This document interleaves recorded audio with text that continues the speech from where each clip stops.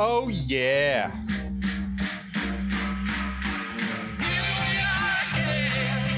Oh, yeah. Here we are again. Here we are again, everybody. More ProdPod. This time, it's Todd Pod, baby. Welcome to the Todd Pod.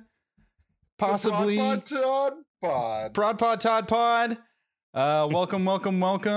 Welcome back. I hope maybe we got some return listeners from our last whenever you listen to this Diplo episode. But this week, it's a Todd Pod, and we are Todd ProdPod, and we are talking about the Todd Rundgren.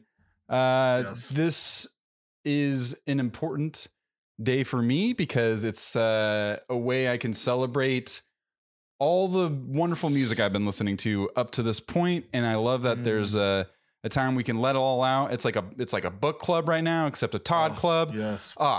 I'm so excited. But Church of Todd. This is our I don't know, it could be weekly.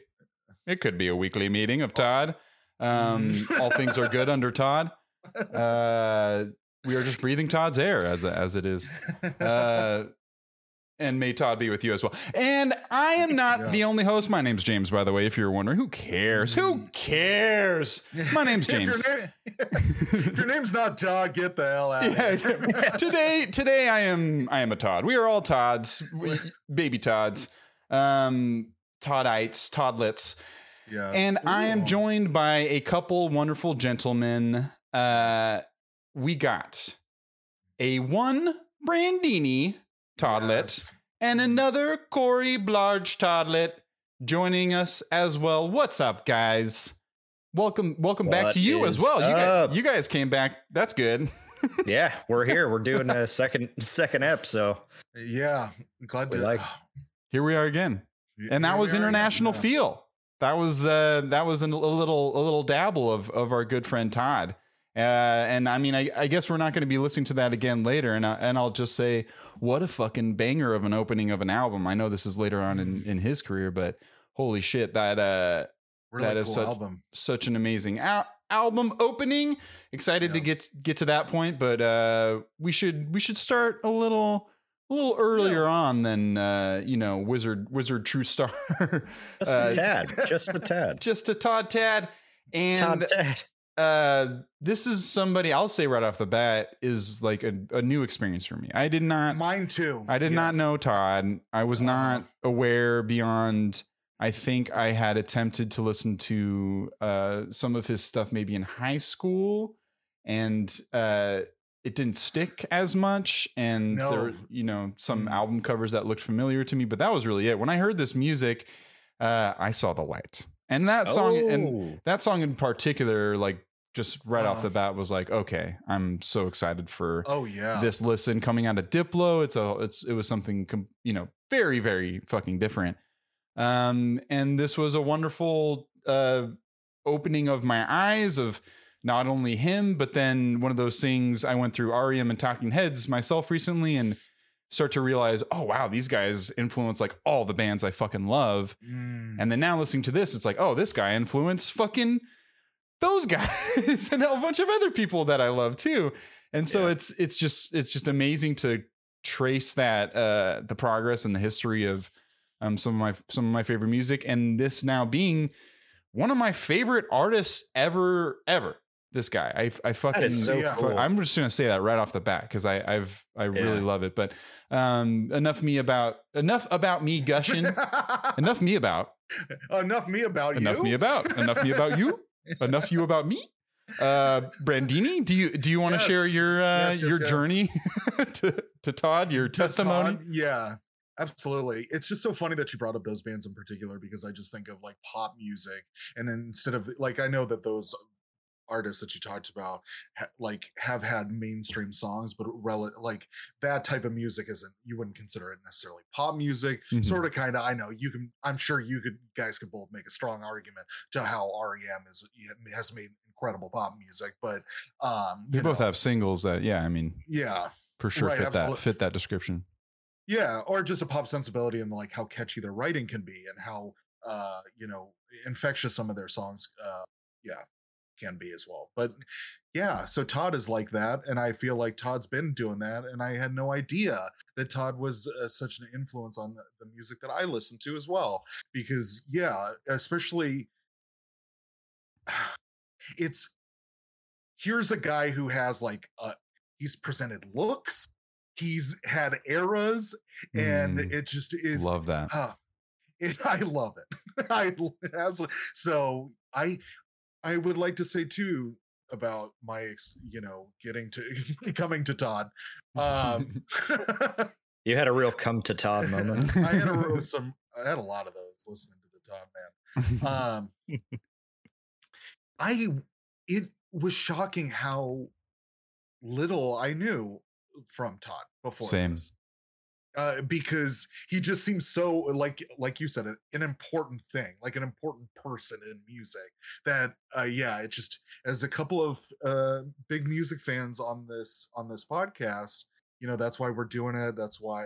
And yeah, to not have known Todd before that just seems so weird. It just almost kind of worried me about what other blind spots do I got? What other Todds are out there that have just been out there waiting for me to get to them? And yeah, it just, it's been a great, this is a wonderful time listening to this guy. Same, man. And it was just, blew my mind not being aware of some of that. It was perfectly said. And moving forward as well, no, actually I was going to say this was the perfect way to listen to him, was like, I'm not going to listen to anything else. And I attempted to kind of chronologically work through some of his stuff, and his production methods is why we're here, of course. Him producing himself as well as other people was something that was really worthwhile to digest as much as you could at one time, to really chart the course as well as you can. I know, Corey, that's kind of like your way of listening to music. I feel like is I remember driving around with you, and we'd listen to a lot of music and, driving around, of course. But you would have like a stack of CDs in your car, and they would, I don't know, I feel like typically be all the same artists sometimes, of like, I'm strictly listening to David Bowie right now. I'm strictly listening to Can. That might be a smaller stack, but that's very accurate, actually. Did you have a Todd phase before this one? Yes. Was there a time where you had a Todd stack in your car? No, I wouldn't say that, but my mom is a big Todd head, and she got me into him let's say before the last few weeks, but when I was probably in high school or just after high school. But Something Anything was really like all that I had known until I knew more about like the arc of his discography a little bit, and like the self-titled Todd album and Run and A Wizard, a True Star. And the cover of that Todd album, man. It's so, his hair. Oh my God. His hair is iconic. So yeah, it's so good. I actually just today before this recording wrote a support thing to Tidal, my main music listening way of listening to music on my computer, because I at the beginning of this had listened to Todd, that album, a few times on I have Apple Music as well on my phone. I need to let one go. I need to pick one, but for now that's how I do it. And anyways, that's another thing. But I was listening to Tidal, and then today I was like, wait, I haven't listened to that album Todd in a while. And I looked, this is such a long-winded thing, but like what was wrong? The list of his albums, it was missing from his list of albums on Tidal. I was like, I guess they don't have it. That's weird. I searched. Are you sure it's not like remastered and the order of it is like newer? I looked at every looked at the whole page, every albums, category, and then I searched it, and it was there. Oh, weird! And I clicked it, and it said it's all labeled right. Todd Rundgren, Todd. It says it is the remastered. I think it says like 2012 or something is its release date. 15, I think, or something like that. Yeah, and so, but then I looked back at the albums, and it wasn't there. So before the record, I like wrote a support letter to Tidal. I'm like, what's up with that? Oh man, That's all I said. No, I was just like, why? Why can't that just, you guys have it and you're not letting me access it unless I specifically search for it? That seems really dumb. Yeah. I don't understand. So that is almost like a little bit of a blind spot, but I did listen to that one today. His body of work is immense. And looking at it at the beginning of this was daunting. Upon listening to it was, oh, well, this is going to be a lifelong thing for me, is coming back to Todd multiple times and being a new person and understanding more things about his music and everything. So I wasn't going to try to put too much pressure on myself to try to understand everything leading up to this episode. But I definitely feel like I got a really good taste, and I did my due diligence.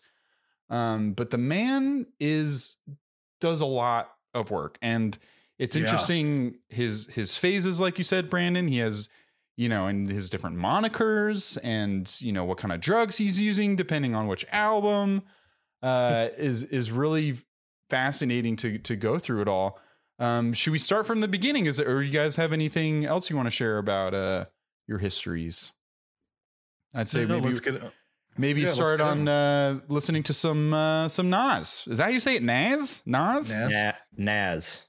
Gotcha. See, this is where I was somewhat familiar with Nas before researching for this too. They're pretty awesome.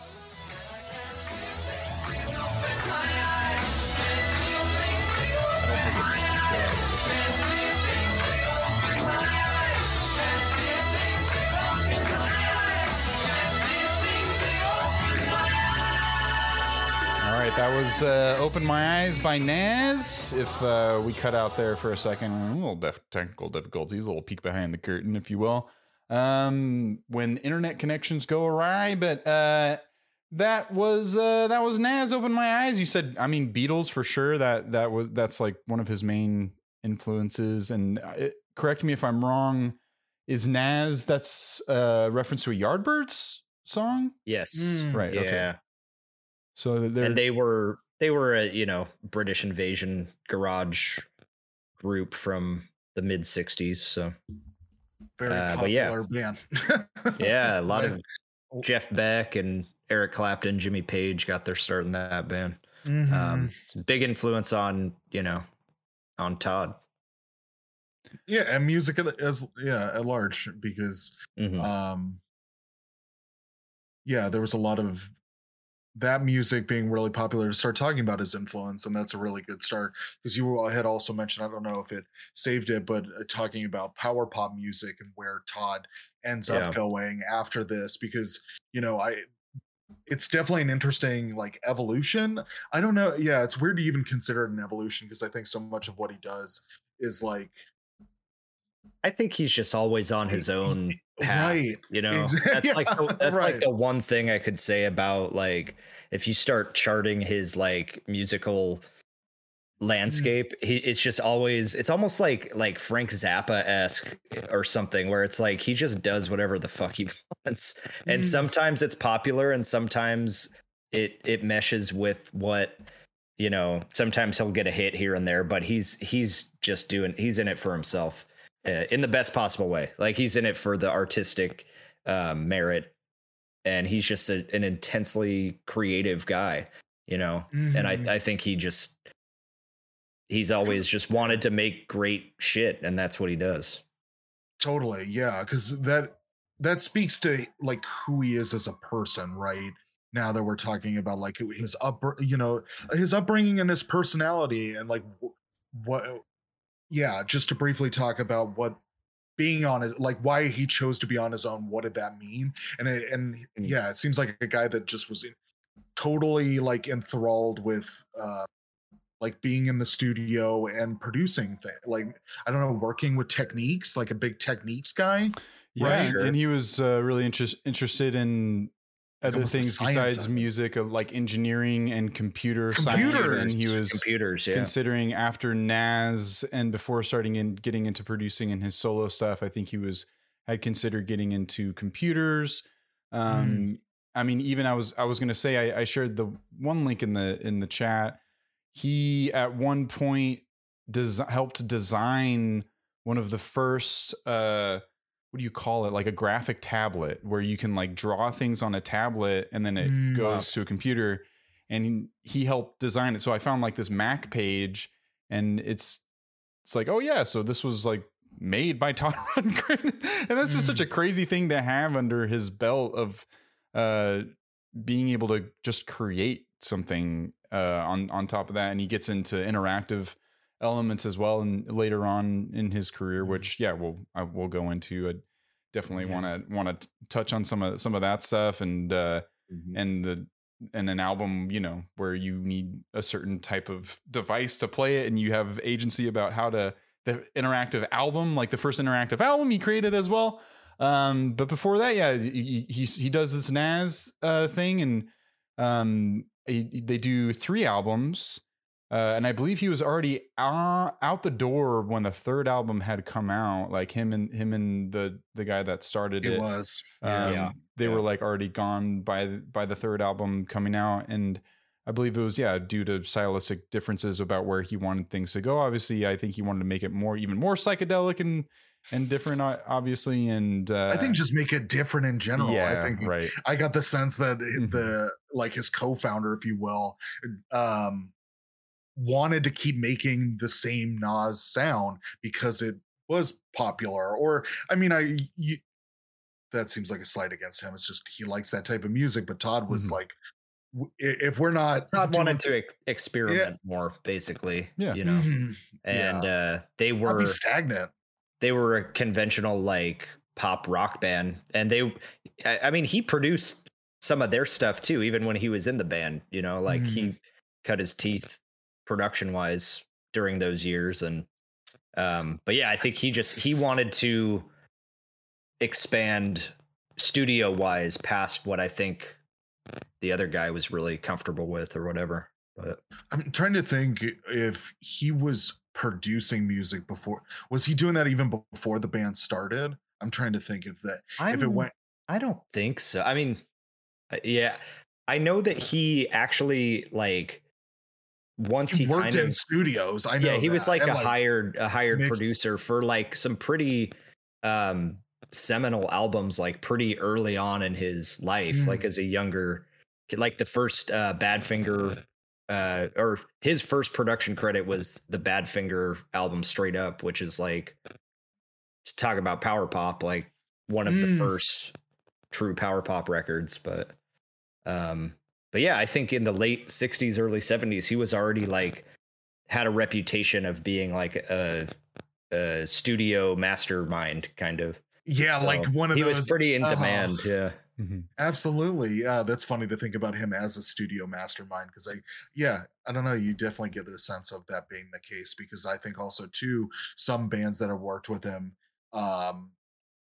you could get a sense that if it's not Todd's way, then it's, you know, Todd's way is the right way, and if we're not doing Todd's way, then he's very respected, you know.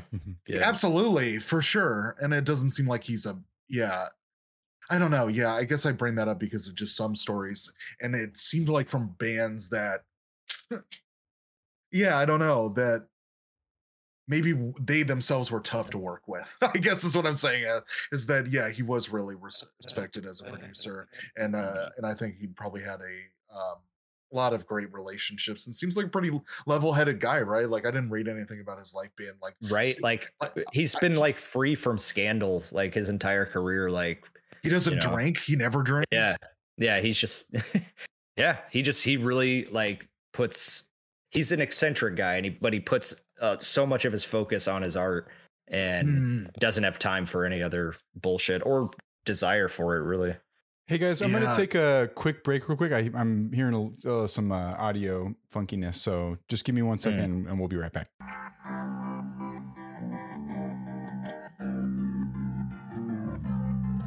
All right, we're back. Sorry for all the disruptions. I mean, we were just talking about how eclectic of a guy he was, right? And the many facets already of his persona, and he was already getting clocks, I think, early on, and I believe I had read that he was kind of helping out with some of the band, and their and their music and producing some of them like at a young age, and was kind of waffling around a little bit and had, like we said, had considered going into computers or something like that, but then instead worked on his solo album Runt, which is kind of his first moniker as well too, his first like alias. It's not even Todd Rundgren, it's Runt for the first album. And it's one of those things where it does kind of just blow your, I know he was in a band already, but for a debut solo album, the sound is so fully realized, even though it does go a lot of different directions, in terms, I mean, not as many as some of his other albums, of course, but his ability to be so hard rocking, but then bring in the soulful R&B bluesy elements really tells you that he knows music. Like he's an encyclopedic knowledge of music. It seems like, as at least his inspiration and influences like come full view when he does these medleys. You know, there's a medley on this one that I really like a lot. And another, you know, I'll say this, you know, with a lot of these albums, the opening song is just fucking rad and it gets you in. And it is very rock. A lot of this album, I feel like too, or a bluesy rock. Would you say, Corey? Yeah, I would say so. It's more, I don't know what the word is, but rootsy, or it's just, there's not as much studio trickery in this one, like glamour or like big. It's still very full production sound wise, but it's more basic instrumentation, I guess. But yeah, I think it's kind of funny that there's like two, like he like re-recorded the album. There's like two versions of it, basically. Is it really? Yeah. So the one you probably listen to is, I think, the one that's on like streaming services. I think is the second one. Okay. But let me see here. Yeah, how would you tell? It's a 2015 remaster is the one that's available to me. So there's one that's, what are the main differences? So there's one that's called Runt, and then there's one that's called Runt, the Ballad of Todd Rundgren. So it's, I think that's the second album is Runt, the Ballad of Todd Rundgren. Oh, okay. That's what it is. Okay, you're right. Yeah. So the first, hold on. The first one's called Runt, and then the second one's called Runt, the Ballad of Todd Rundgren. That's what I was thinking of. With the noose. Right. And that one has a lot of. My bad. We're not there yet.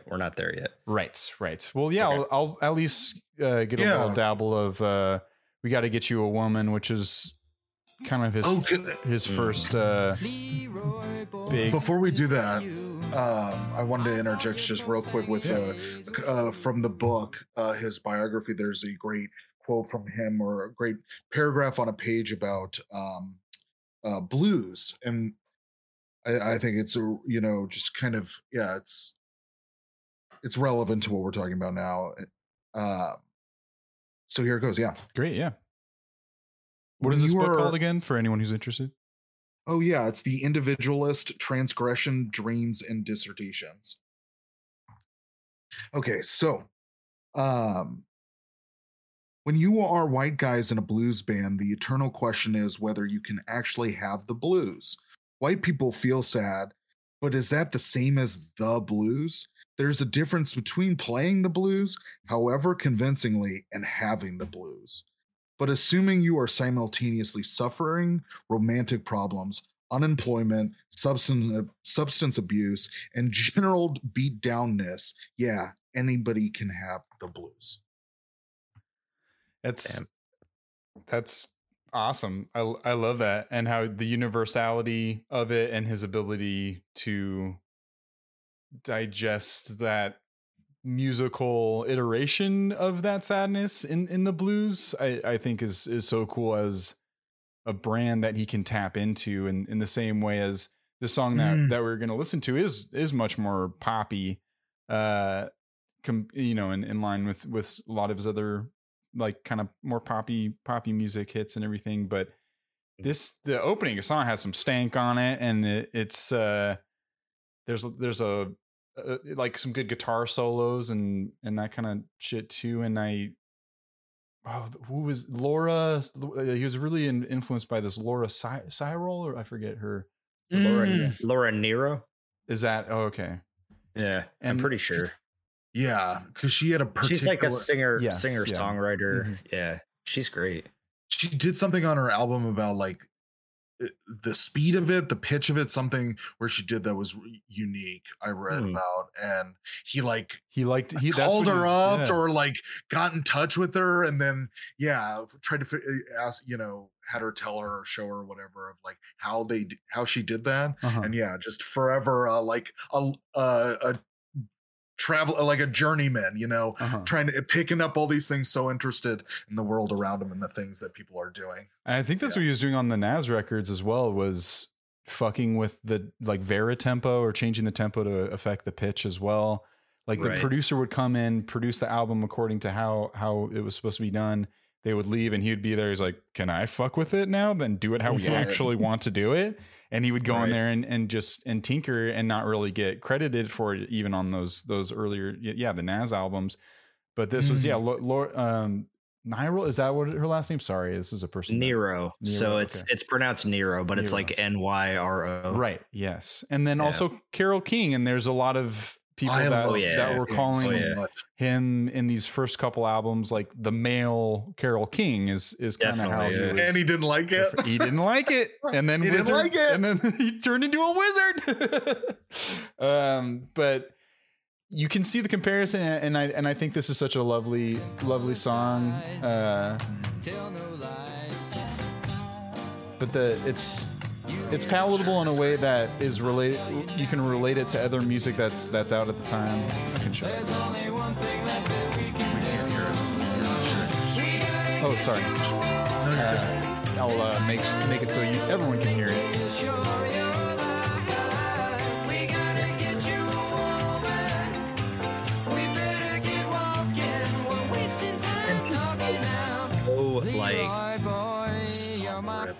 It's just, I don't know, man. It's so smooth, but like so much attitude also. It's just incredible.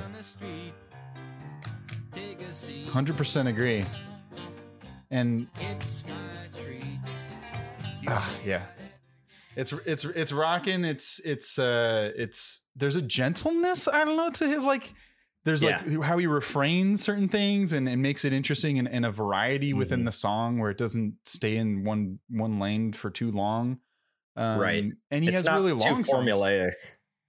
No, not that. And it just ahead of its time in a lot of ways, but then also reminds you of things past and you can already tell in this album a lot of just a lot of soulful energy, and he's coming from Philadelphia, soul music capital. I mean, and there's the song on I don't know how to play it, but it's one that's been stuck in my head since we started this, and I'll just like wake up and walk around the house and be like, who's that man? Who's that man? And I just like walk around, who's that man? And just, I'm that man. And then it gets really nice and soft for Birthday Carol. And that is kind of like a life affirming, almost like kind of song for me. I was I was trying to remember some of the lyrics. But it is kind of telling you that he's willing to do, I don't know, almost like conceptual stuff. Early on as well, and trying to end it on like a on a very nice way. I'm not very old and I won't live long. I was born this very morning singing this here song. I don't know, that part is just it just feels so good and it's so natural, and it gets stuck in your head so easily, and like a good pop song or pop lyricist should. And as far as a lyricist goes, not just producer, we're here to talk about him as a producer, but the man like wears many hats and probably does funny colors and different types. But and then it does, oh my brother, where's my mother? Is there no other to live together? It's a absolutely beautiful song and way to end the record. And then it kind of, bleeding into what the second album, Runt, the Ballad of Todd Rundgren, is a lot more of those kind of birthday carol songs where it is more piano ballady. Yes, which is a big phase. Mm-hmm. Yeah, and that is kind of the Carole King thing too. And from a pretty mediocre piano player myself, I absolutely love this phase too. You know, it's not my favorite, but it also is something that I aspire to be as a musician. You know, even in my own way, just to make myself happy. And this album represents to me something that like I would aspire to maybe try to do. But then there's other stuff I'm like, I got to give up. I can never do anything like that. But this is just like, yeah, like beautiful. And then there's some rockin' songs in here too. But how do you guys feel about about this album, or anything else to say about Runt as well? So yeah, go ahead, Brian. I was just going to briefly mention the point that you were talking about with like that feeling of it, something being so incredibly approachable, and that you think you can almost make, like, I don't know, the music is simple to the point where you feel like you could do this, or it lives within you, but then obviously it's so incredibly complex at this as well, is so interesting about him, because he makes really really enjoyable songs from the get-go, goes down smooth. That vibe of his music is really wonderful, and there's a lot of these say something, anything, it has so much on there that is really approachable stuff, but also really conceptual as well, and has some really like kind of out there ideas. And I mean, talking about him as a producer, like that whole track, I can't remember the name of it, where he's talking about the mixing of a record, it was so fun. it was like a little a little lesson in the middle of it. And and also it really too, he says that you could even hear this kind of stuff on this record or some of my records. And his attitude. I think that part is supposed to be like tongue in cheek, kind of, because there's not a whole lot of like, mangling the tape in a Todd Rundgren record. They're so like flawlessly produced. But I think that was the intro track is such a like little jokey. The fact that I know we're getting 2 albums ahead now, but the fact that there's like a track called Intro, but it's not the first song on the record, like that's kind of funny in and of itself too. And then it's like introduction to producing. Exactly. Right. But it just comes like, teaches it's like you how to listen to music. 6th, 7th song or something on the it's in the middle of it, right? Anyway, on a double album. Well, we can jump to that one. I just was going to play at least one of the songs off of Ballad of Todd Rundgren, and a lot of these songs have a ballad feel. Something so recognizable and beautiful about his voice too. Oh yeah, not only his singing voice, but even you're talking about Intro, his speaking voice is so recognizable too. I love just hearing him talk. Yep. And this is stripped down production, but the way he makes a piano sound, I feel like there's a lot of Death Cab for Cutie songs that I'm like, oh, they took a note from like how to make a piano sound. Interesting. Like indie pop piano or something. Totally.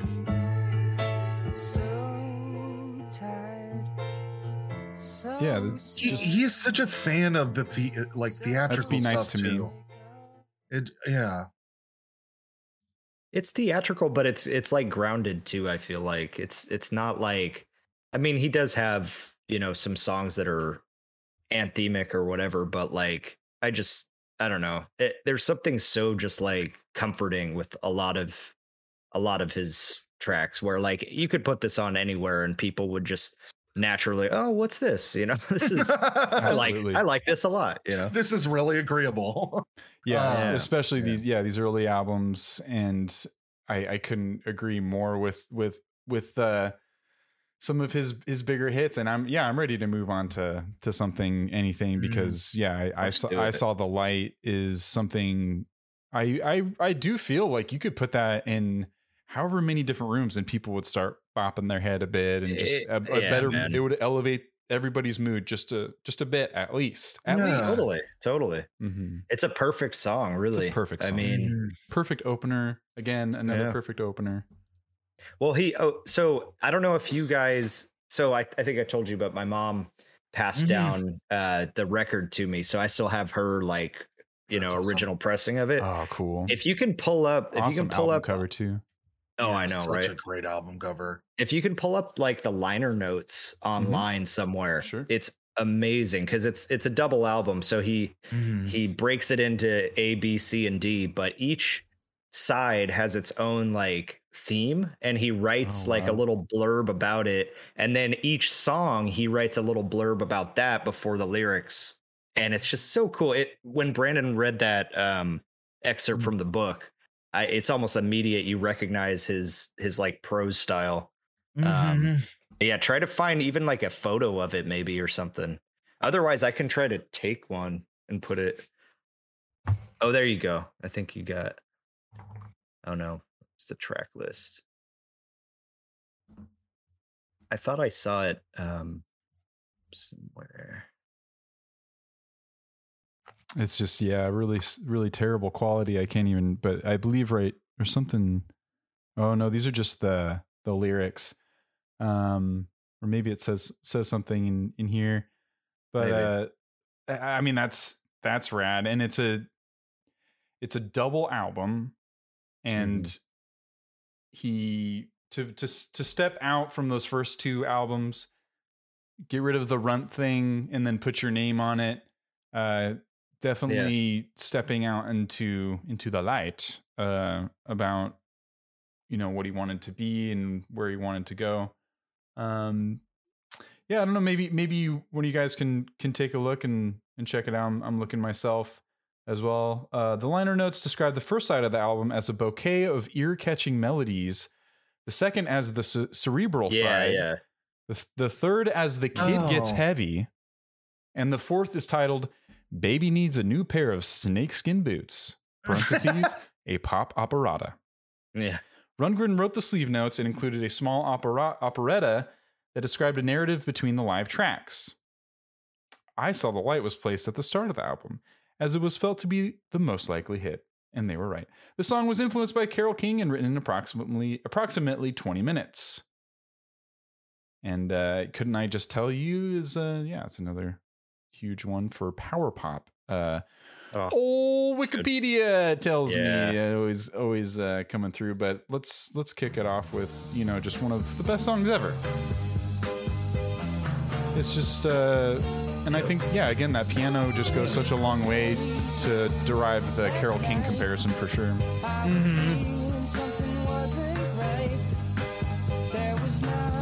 And he's doing all the instrumentation at this point, right? He's like, that's kind of his thing. He just does all the instruments, right? Or is that not happening yet? There's lots of people, like personnel involved in this album, but it wasn't like it was almost like a Steely Dan thing where it's just a lot of studio musicians, but he's writing, enacting his and vision. Arranging all the parts. I'm gonna grab the record. Hold on, because I just kind of want to look at it. Oh, please. Yeah. Oh, that'd be great. This song constantly in my mind this past time listening to it. It reminds me, and I would mess up and I would start singing this Beatles song instead. When I started singing I Saw the Light, it was your lies had changed. You have said won't see me too much, so act your age. You have gone too far to leave this world behind. and I will lose my mind if you won't see me. You won't see me. Isn't that, I don't know. And then hearing about his Beatles inspiration and everything, I would start to sing I Saw the Light, and then I would find myself starting to sing that song and fucking it up in my mind, but then like realizing, oh, that's probably a big inspiration. It's a beautiful fucking song. And I have been trying to like not overplay it so I wouldn't get sick of it because I like it so much. I don't think so. I don't think it's possible to overplay this song. Good. It never. I'm glad you went there. I haven't gotten there yet. I was like, he's gonna say that you can. I've been playing this one for 20 years, right? and you definitely can. Yep.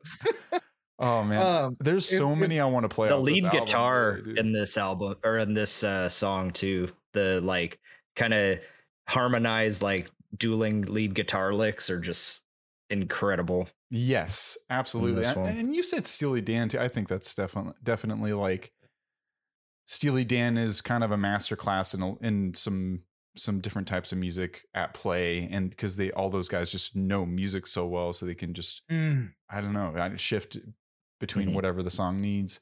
I'm having a hard time not picking like all the songs to play. I guess I can do I know. I will do intro. We'll do that. We were talking about that earlier. Yeah, you got to. I know it's not like a song, but before you cue that, definitely like a perfect song that a producer would make. Not a song, but like a exercise. What's that, Brandon? Sounds of the studio. The sounds of the studio. Yeah, it just made me think of that last thing you just said, James. If I could real quick, I got another excerpt from the book, if that's okay. This one's about music. Please. I love this. Oh, okay. I credit my dad for whatever musical sophistication I possess. The somewhat strict ban on certain music exposed me to a broader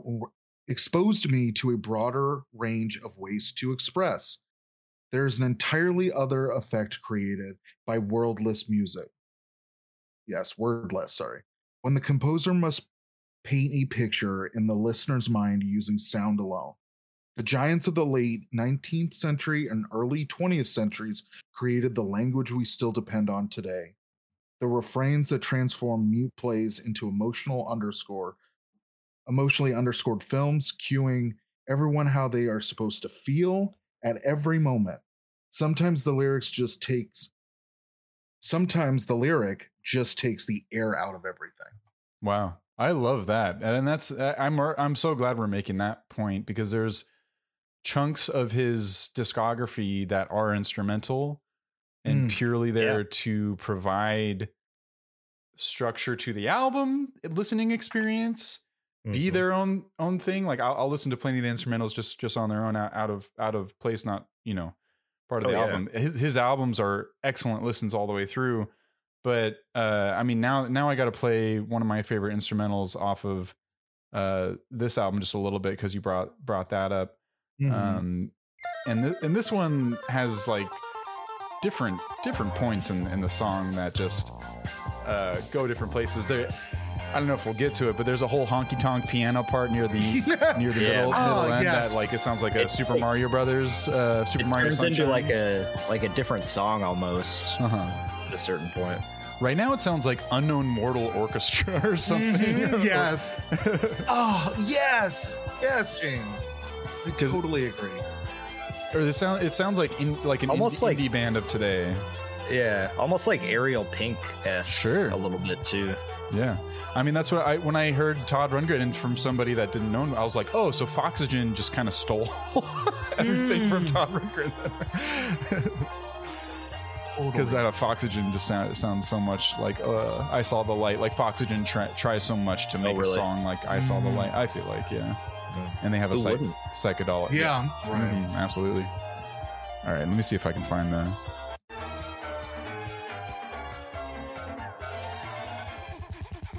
Oh, yeah. Oh, is this after the... Yeah. That comes about midway through. Okay, I'm going to go back a little bit now. Yeah! Oh, yeah. There's no lyrics. There's no singing. No, it's breathless. It's breathless. Ah, you're right. And then I'll do some intro now. Show you all a game I made up. This game is called Sounds of the Studio, and it can be played with any record, including this one. You can play it you can even play with your favorite record. You may be surprised. He's such a silly butt. If you have a pair of headphones, you better get them on and get them cranked up, because they're really going to help you on this one. Now, I'm sure you all recognize this. This is called Hiss. It comes on records that were mastered lousy or mono reprocessed for stereo or any number of things. This, of course, is hum. Peas popping. This is the sound of bad editing. And here's what happens when the machine gains control and mangles your tape. I love how he says that line. Whoops. Sorry, guys. Punch. Outs. Now all you have to do is find these sounds on the record. And whoever finds It's so the most fun what's wins, happening in the headphones when he's doing don't. that. Oh, it's like left and right as well and all of that. You're going to want to turn them up real loud. And then this was kind of eye-opening to me as well, because I just didn't know, being somebody who's a millennial and a Hot Chip fan, that I just thought this part in Shake a Fist by Hot Chip was... I just didn't know. I just thought it was cool. If it was a sample, I didn't know what it was from, but I just thought it was a cool thing. So if you haven't heard Shake a Fist by Hot Chip, this happens in the middle of the song. Before we go any further, I'd like to show you all a game I made up. This game is called Sounds of the Studio. And it can be played with any record, including this one. You may be surprised. Now, if you have a pair of headphones, you better get them out and get them cranked up, because they're really going to help you.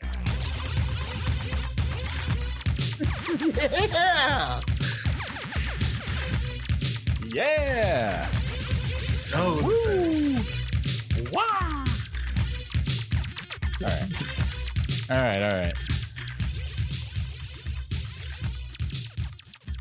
All right. All right. I mean, Hot Chip's voice, and it almost sounds like it's come from a Hot Chip voice, because their voices are kind of like almost like nasally, like what I thought like too. Todd as well. So yeah, I just had to put that in. There's plenty of other artists that sample him and do covers of his stuff that we already talked about. I Saw the Light. Anyone likes Yola Tango out there, they do a wonderful cover of that song. I highly recommend. One of my favorites is Hello, It's Me. You guys want to hear a little of that one? I mean, he does that song with Nas as well. Yes. And then he comes back. Look at this. This is a cool version of it as well. This is a live version. This song makes me feel things. I'll say that. Yeah, man. In this This is next great. song, Makes me Todd is feel going to things. sing live to a pre-recorded track, and that includes playing the sax. All right. I just have to say, in these videos of him playing live, at this time, they have to clarify every single time that he is going to be singing to a pre-recorded track, because that's so foreign and crazy to do at that time. Because it's like, well, if you're going to perform, there better not be trickery. You better be performing live, where that's just a mainstay of nowadays, like concerts and music, live music. But I've seen multiple videos of him coming out in the 70s, early 80s, and them being like, okay, it's a pre-recorded track, but he played all those instruments in that track that you're listening to, so that's pretty cool. And there's one where I really like this one where he sings. I love that. That's so funny. Real Man. It's just him standing up there, and he doesn't have a band. He's like, all right, so I don't have a band. Maybe I'll show this video later. I don't have a band today, please. but I made this song, and I'm going to be singing to it. He's like, there has to be an introduction. Okay, anyways, I'll stop talking. Yeah. Introduce once again the multi-talented Todd Rundgren. Multi-talented. This next song, Todd is going to sing live to a pre-recorded track, and that includes playing the sax, the drums, the bass. He does it all by himself. I told you he could do it all. Here he is, Todd Rundgren. He is playing the piano. Yeah.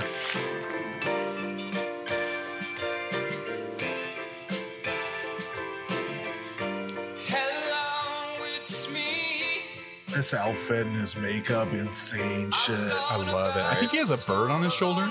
It looks like he's got like moth. Right. Like moth eyelashes. Moth eyelashes. He's such a like striking guy. Like his face is so odd looking. It's very long, yeah. Yeah. But even his like giggly. mouth and I don't know. He looks odd. His teeth are pretty fucked up too. Mm-hmm. See that bird on his shoulder? Or is that? Oh no, it's not a bird. Those are just like No, it's the flared shoulders. Yeah. Yeah. Like he's an emperor. And they like took the cover off of it. It's like all open. There's no piano cover at all. Mm-hmm.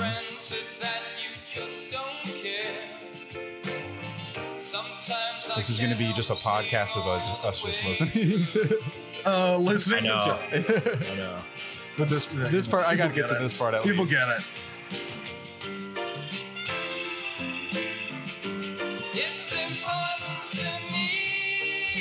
Beautiful.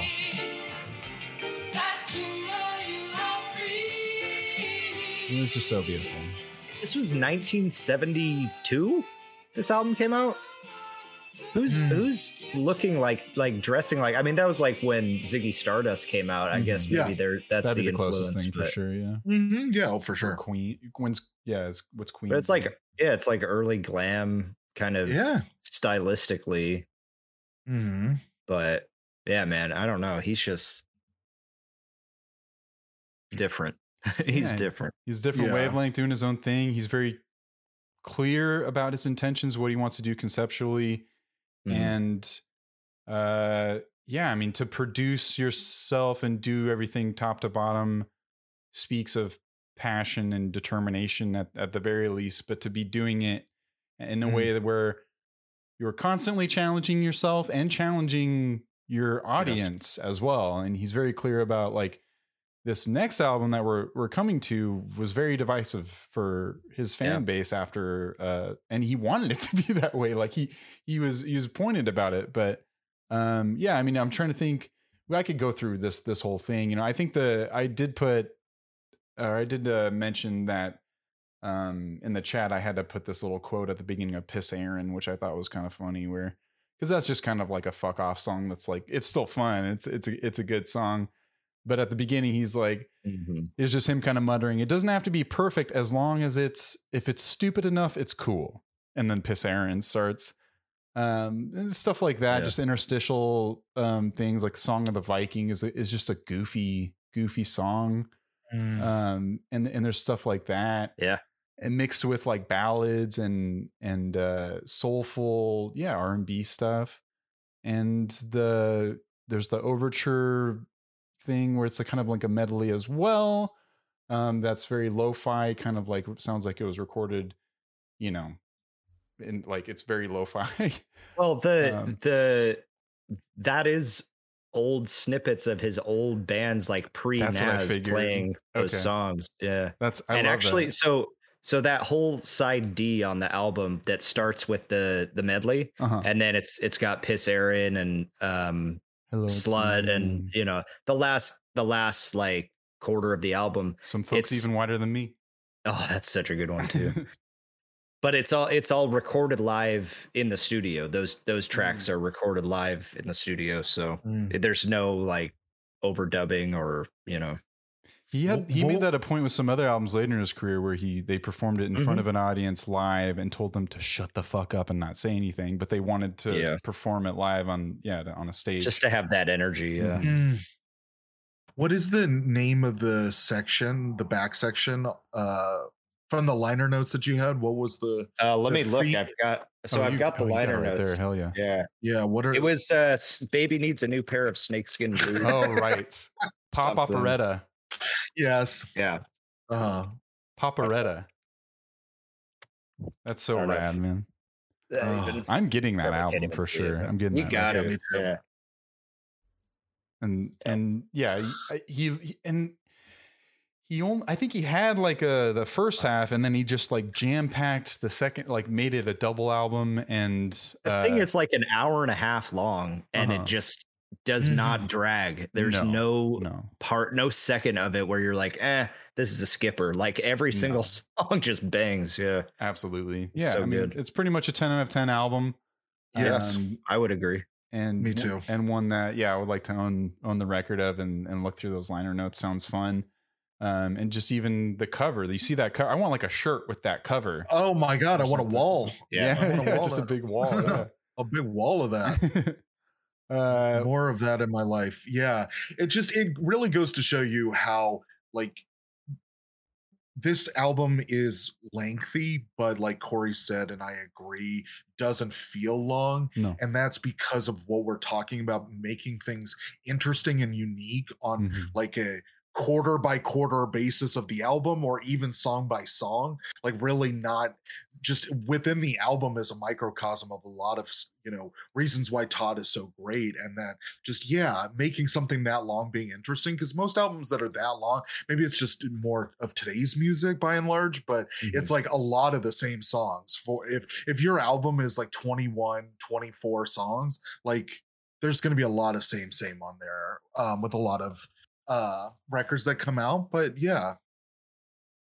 this one's not that. Agreed. And it's still, I think, being referenced, even if I have not been as aware of it as I should. I feel like I've heard references of it in other music. I feel like I've heard it, heard people be inspired by it.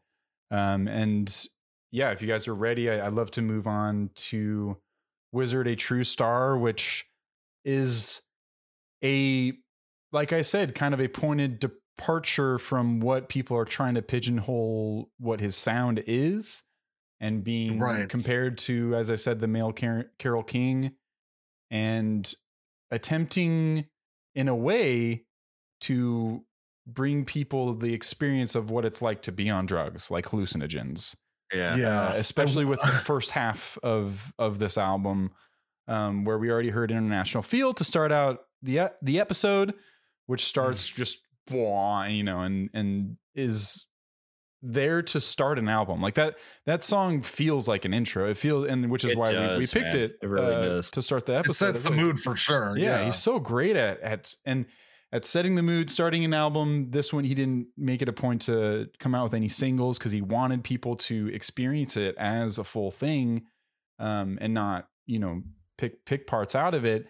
And then there's one more song, but I wanted to skip to another little instrumental. You can keep talking over stuff, but these first three I love, and then what is it? I need to pull up the rest of it. I love his instrument. It's so fun. They're very so like wacky, kind of like whimsical kind of feel to them. And then the next one kind of gets into like who would you compare that? You guys like? Well, I don't have to talk about every song, but you need your head is like, whoa, there's a lot going on, but it's it just is a minute long, and then it moves into the next one, and the first half is kind of these minute long interstitial sort of things that are put together, almost comes together as a Abbey Road to start the album. I don't know. And it's not even just to start. I mean, International Feel is not a minute long. Like that one's like 3 minutes probably, right? But then it's like right after that, it's just like rapid fire, these little like nuggets, and you think, oh, maybe this is going to be the whole rest of the album like this, but no, then it just goes back to like kind of more standard length songs, I guess. But it's so like has characteristics of hallucinogens, right?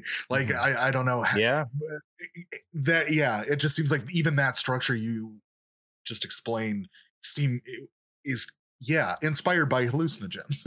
Exactly. And like not getting too tied down on one thing, and like kind of needing to not be put in a box or else you're gonna freak the fuck out. It's very zippy, manic, and a little manic, like but you need your head. And then the next song, Rock and Roll Pussy, I guess was written about John Lennon because he saw him like at the Troubadour in Hollywood. They had a little smack a waitress or something like that, or like hit somebody, like, and be abusive towards. And he was, they had a spat between the two, which I thought was interesting to be upset with one of your people that inspired contemporaries. you, contemporaries as well. And so anyway, I just saw that little tidbit today, that Dogfight. It's fun to go through kind of like these quick tracks.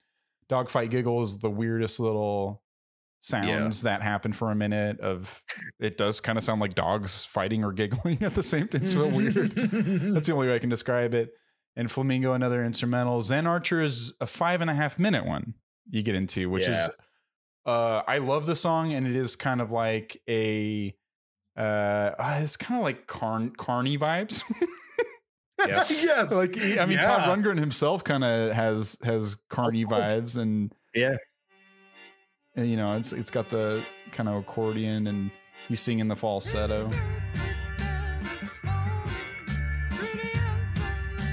And then this is kind of like a waltz beat. This is like the come down or something, because like all that front half is happening, and then now you're kind of, it settles in, and then into some of this. The guy knows how to like structure an album. I think it's just so worthwhile to go through his he really does, but it's not like your typical way that an album would be structured, but he makes it work somehow. You know? You look at it on paper, you're probably not going to get it really, but then it does have a flow to it when you actually put it on from start to finish. It's never, he's very, he keeps it so fresh, like within the scope of an album, that there's never a moment, like there could be moments where it gets monotonous or tedious, but then he switches it up at the right time. I feel like never stays too long doing one trick. Yeah, and because it's not cool, and I think he understands that. Like it just is so much of like how, again, it's kind of like what James was saying about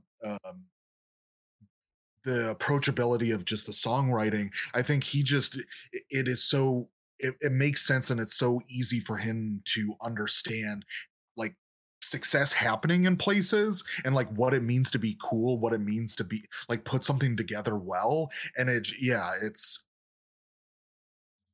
forever a student. Yeah, I think it's, you just see, because all of the people in the studio, right, are contributing to this as well, right? I think there is a level of him saying like, what do you guys think is cool? What is, what do you want to do that fits in this album? I don't know about that. I don't think he's really much of like a collaborator in that sense. I think he's like a visionary. He has all these ideas are his, and he kind of, will execute them with people that he's handpicked, I guess. But I feel like he's, I guess I got a quote. It's from this book. It's like, it's more about this album, I guess. But there was a quote from the bassist that said that when Todd needed guys to play on his record, we were already there. It was like a club. Secret Sound was our clubhouse. He said that Rundgren encouraged the musicians to contribute any ideas they felt would benefit the album. And again, because I get such an overwhelming sense of like him asking a lot of questions, looking at things and going like, how do you get the most out of it? Like, how do you do this the best? Like that, I don't know, that kind of, again, the computer mindset. Oh, it's James for okay. Oh no, I'm just very, very interested in your point. I thought that for a second too. But yeah, like also with the computer science or computer background too, is just, computer programming is a lot of logic based, and you're just asking questions along the way going like, okay, so it can do this. Well, then can it also do this? And so on and so forth. And all of these inputs. And then, I think he's the supercomputer at the end of the day that's putting in all of these ideas and all of these things out in the ether too, of like what other musicians that are on his level or where he wants to be, whatever. And he's putting these all together and going like, this is what it means to do this well, right? And coming out of it, making these records that are really perfect in a lot of ways, whether they're like maybe your cup of tea. I don't know. There's a lot of these records that I love. I'm sure you guys can point to at least a record or two where you're like, that's not really my cup of tea, but it doesn't mean that it's a bad record. And it just, again, it's this guy's sensibility of it is he's really quite a genius. And it's like early enough in his career where I imagine there's some people that are maybe questioning it, but he is pretty much doing everything himself. Mm-hmm. But I just imagine maybe there's some people that are involved that are looking at like, is this another like Brian Wilson situation? Like, it's going to be a genius maybe thing at the end, or maybe is it going to stretch too far? Or how are we going to collaborate with this person where it's difficult to communicate what they want, or it's constantly shifting or changing. But then they're unequivocally just geniuses. And I think this is, maybe past proving time for him. And he's now gained that ability after anything, to be able to be like, I'm going to do something different on this one. And he has that ability to do it. And I'd imagine in the Nas situation, that would be more so contentious, where he does have to collaborate a little bit more. And that's where any good producer, I think, is going to be kind of unyielding on certain things about how it should be.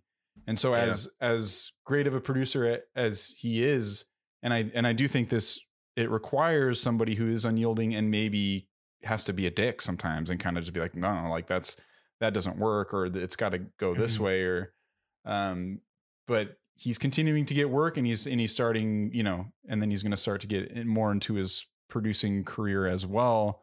Which however we want to structure this, I was kind of going through his kind of personal discography, and then maybe we do like production credits kind of maybe after that. If that's how you guys kind of want to work this, because he does it concurrently with his own solo stuff as well, and he sought out to come in and clean things up for people and put out a good record under the what is it, like under the amount that they're asking for it to be made in less time than they're saying too. Well, yeah, and he's also, in addition to producing like some very seminal records, he did the first New York Dolls album, Psychedelic Furs, right? Psychedelic Furs, Grand Funk Railroad, like. Dude, that Grand Funk Railroad track rips so hard. That's a really anthemic song.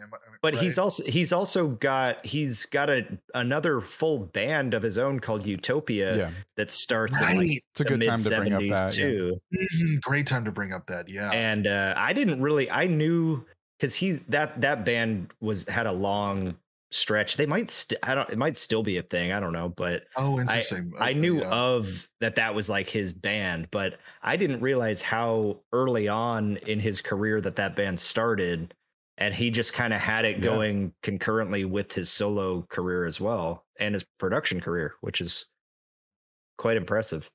Prog rock band, and it was formed in 1973, and there was even an album that was released in like the 2000s of just stuff that they recorded but never released. One of which is a Star Trek cover, disco style, which of course I fucking love. But I don't have to resort you guys to that. That's fun. I mean, we go through it as we're going through his career, and the Utopia stuff is something that I think is kind of a blind spot for me.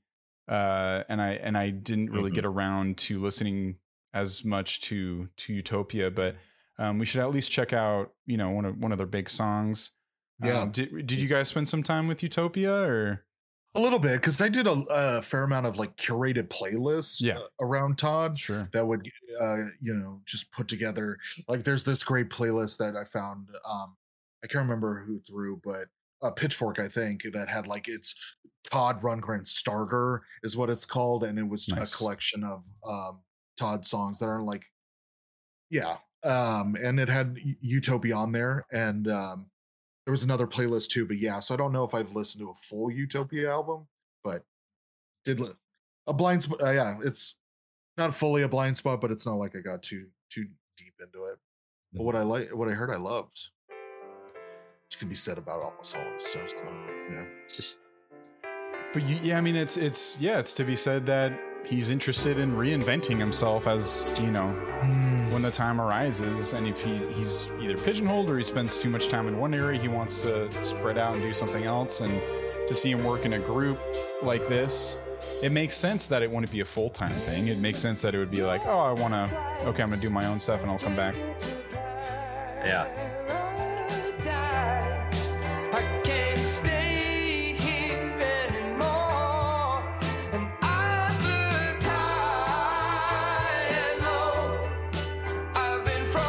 And then you start to see why his relationship with Daryl Hall and I forget what's his first name.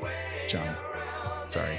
Why his relationship with Hall & Oates happens, because you start to hear some of these songs and it's like, this pretty much sounds like a Hall & Oates song. Some of them. This is nice, you know. I think he produced a Hall & Oates record too, didn't he? At least a song. Yeah, it was a full. What was it? It's called. I don't remember which. Yeah, I have his list of stuff. War Babies. What's on that one? Let's see. Can't Stop the Music. He played it much too long. Is It a Star? Beanie G and the Rose Tattoo. You're Much Too Soon. 70s Scenario. Side 2. War Baby, Son of Zorro. I'm Watching You. Parentheses. These sound like Mutant Romance. Sound like Rundgren song titles almost. 8. Better Watch Your Back. Screaming Through December. Johnny Gore and the Sea Eaters. What? Wow. Yeah. I think he might have had some influence over those titles, maybe too. Those are wacky. There were multiple ones. Like his production style. I just what I gathered from my little research was that he would kind of come in. Bands would be having a hard time getting to the finish line, maybe on certain things, and he would on songs, and he would just be like, "I'll finish writing it." And then just, and pretty much just finish it and do a lot of it. And then like a lot of people he was instrumental and like doesn't get enough writing credits maybe as he should do on some stuff. He sounds like a bit of a workaholic. I don't know what Yeah, and there's because I don't think he's got a lot of like other than work maybe, but he doesn't have a lot of vices, right? Because I know that we talked about the psychedelic influence on True Star, right? A Wizard, a True Star. Yeah, sorry. And there's another album I'm trying to remember. Didn't carry on, and it's not like I don't know. I never got a sense that he was like a big, he party guy. I think there's a lot of psych influence on the Todd record that came out. I'm sorry. Yes. Next. Yeah. But I'm talking about like a direct correlation to like doing LSD and doing hallucinogens. Well, I think that there was a strong point of that as being like a thing that was influencing that record, but I just didn't get a sense. I mean, I didn't even know that. So was he doing a lot of hallucinogens like while? I don't think so. I think maybe he did it. I think it was just the concept or like the conceptual place. He did it one time and he's like, definitely, I think the Todd album, I could be wrong. One, it's either this album or Todd. I forget. He actually had it might be the next one. He used Ritalin to like write some of the album as well, like where he would smoke, and he smoked a lot of weed early on in his drug career, but in order to finish the album he I'm trying to remember which one it was, so I'm sorry out there if I'm not getting it exactly right. I'm pretty sure it's this one or the next one, Todd, where he had the studio essentially brought to his house where he could just work around the clock and just take Ritalin. Wow. I mean that's something. And that speaks to somebody who is a workaholic and uses those things in a way to get to derive something out of it. And I have this one piece that he had talked about the cover of Wizard and a True Star. Surrealistic painting on the front cover was designed by Arthur Wood. Included coded messages in the image, which Rundgren referenced in a 2009 interview. He says he had this little language that he invented, and there are these sort of rhythm-like things coursing through the artwork. There's this runic sort of stuff in there. I think it was secret love messages to his girlfriend or something like that. Nothing real earth-shattering. He never explained to me what they really meant, so I wouldn't know. I just pretty much saw a painting of his in a gallery window, and I like the combination of this sort of old classical style with the bizarro, symbolically almost Dali-esque symbology. I also like the way he drew two perspectives at once. The front perspective and the profile at the same time. The whole thing to me just represented graphically what I was going for musically. And I sat for him a couple of sessions and he essentially just painted it. And I didn't instruct him at all what it was supposed to resemble. Yeah. Anyways, but this, yeah, the psychedelic sound that he has attached to him has been the case since Nas.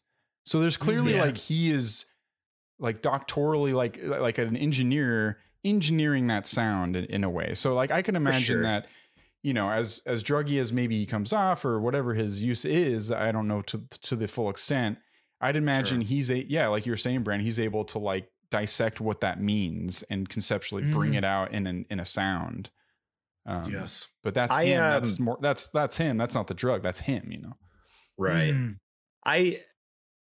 I think I mentioned earlier, but a lot of the spirit of Todd Rundgren's catalog kind of reminds me of Frank Zappa, the way that he constructs albums, the way that like he balances concepts and stuff. And that's how Zappa was. He didn't really, he was sober. Like he didn't do drugs. He didn't participate in that, but he was around it because he was just naturally a weird guy. So he was around a lot of people that partook in that. And he was able to synthesize that influence into his work, you know, way probably a little more off the wall than Rundgren, but I don't know. I just while I was like really delving into Todd and for the Todd Pod, I was just kind of noticing that parallel with him and Appa a little definitely bit. I mean, I'm looking here if I can read a little bit more. I know this is Wikipedia stuff. I'm not being super scientific about it in my process, but it does address some of those things we're talking about. If you let me read some of this. The album was produced, engineered, and with an exception of some tracks, entirely performed by Rundgren. He envisioned the record as a hallucinogenic-inspired flight plan, with all the tracks segueing seamlessly into each other, starting with a chaotic mood and ending with a medley of his favorite soul songs. At the time of release, he stated that Wizard intended to advance utopian ideals. Later, he said that the album had no definite meaning. And then I got this other part I wanted to mention as well. The sound and structure of Wizard was heavily informed by Rundgren's hallucinogenic experiences. He did a lot. Yeah. Actually, I want to a lot of different types. Yeah, I want to read this other part, but that is true. I want to go to this other paragraph. He did something, anything, and you know he got all the success. He felt uncomfortable. That descriptions also came to include the male Carole King. With all due respect to Carole King, he said, "It wasn't what I was hoping to create as a musical legacy for myself." Rundgren returned to New York and for the first time in his life started experimenting with psychedelic drugs. To his recollection, this included, I love how to his recollection. This included DMT, mescaline, psilocybin, and possibly, but not certainly LSD. Possibly, not certainly. He began doing DMT to think that the writing on something, anything was largely formulaic and born from laziness, and sought to create a more eclectic and more experimental follow-up album. His music tastes also had started to lean toward the progressive rock of Frank Zappa. Yes. And the let's go. Mahavishnu Orchestra. Oh, okay. He explained it wasn't like I suddenly threw everything that I was doing before and decided I was going to play the music of my mind. Rather, the experiences allowed him to actively put some of my songwriting habits away and to absorb new ideas and to also hear the final product in a different way.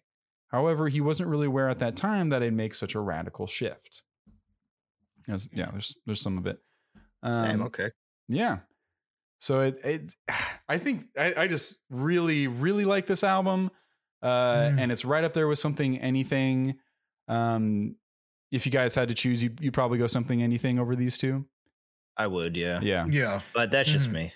Yeah, no, I'm right there with you. I would too, but it is closer than I expected. After listening to Something Anything, and then I'm like, oh, nothing's ever gonna fucking beat that. This album's like beating previous favorite albums that I had in the past, and then I heard this one, I was like, wait, this one is very, very James. I feel like that makes total sense to me that this would be your you're the one that sticks out to you. Well, I was guessing that this might be your shtick as well, a little bit, with like the small songs and kind of, I don't know, it's not full full GBV, but it's got, small little tidbits, little bits. It's very cool. It's in my I would say it's in my top 5. I think it's probably 4th or 5th. Really? Okay. Me. Wow. But okay. I thought it'd be higher for you. It's awesome. It's a really good one.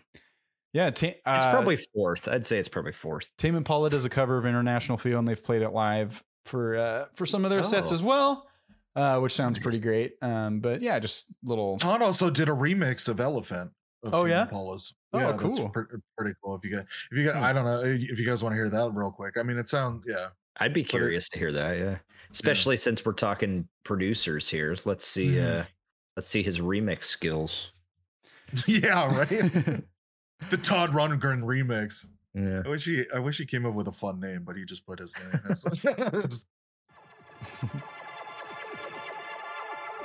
This song, it was interesting. This song like came on the radio like a year after the album came out or something, I feel like, or like long after the album had been out for a while, I feel like. There's something that happened that like made it popular to people. I feel like this is like one of their cooler songs, I feel like. Absolutely, yeah. Always one of the best ones to hear live. But I feel like it was on a commercial, or it started playing on the radio a lot out of nowhere, like when it had been out for a while.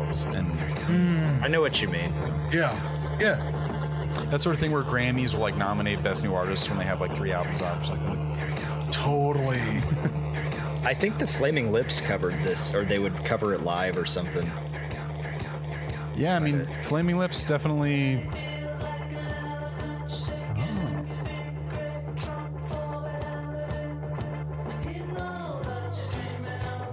Such an interesting take on this one.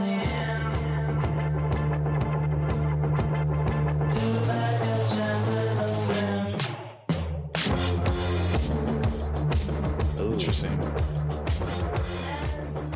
Yeah, it's like, what is that? It's like a flange. Yeah, flanger. Yeah, flanger. It's got a lot like the flanger. It's like a jet plane. But that's, I mean, at this time he's kind of experimenting a lot more with electronic music as well. I feel like in the 2000s. I think, and this song too is just another good example of, I don't know who sought out who. Obviously, Kevin Parker, right, is influenced by Todd for sure, but it's funny to see, because obviously Todd hasn't done a lot of remixes for stuff, and so that again, that journeyman always learning thing of I wonder how that situation happened, but I'm sure Todd was like, oh, I really want to know how you did X, Y, and Z on your album, Kevin, and then having a just a mutual conversation of how you made certain sounds, and Yeah, definitely. And we mentioned Flaming Lips earlier too. And I just that kind of vocal stylings and purposeful psychedelic sounding sort of music that isn't necessarily like who knows if these guys actually take it, or they like the vibe of it all. I mean, and that, and what was I forget what I was gonna say. Anyways, we can move on past. Oh yeah, we were going to talk about Todd. This is where my blank spot came in. I was going to move right past Todd. No, because fucking title, man. I can't. No, that's right. I can't believe it, because it's just like it's not here, but I gotta search for it. But is there anything off Todd that you guys would like to listen to? I mean, on this podcast, I really enjoy listening and kind of commentating on music as we go along, especially when there's so much. And we could honestly have a Todd pod, and we had considered it, folks, just turning this whole dang thing into a Todd Rundgren podcast. But we're doing an episode, so it's fun to kind of get the crash course and kind of go through some stuff. And if you haven't heard it, I hope you're enjoying it as well. But this, I mean, you can start with the cover. He's looking kind of like how he looked when he performed Hello, It's Me, but then he just hadn't taken off the makeup of the costume for like a week and then took this picture.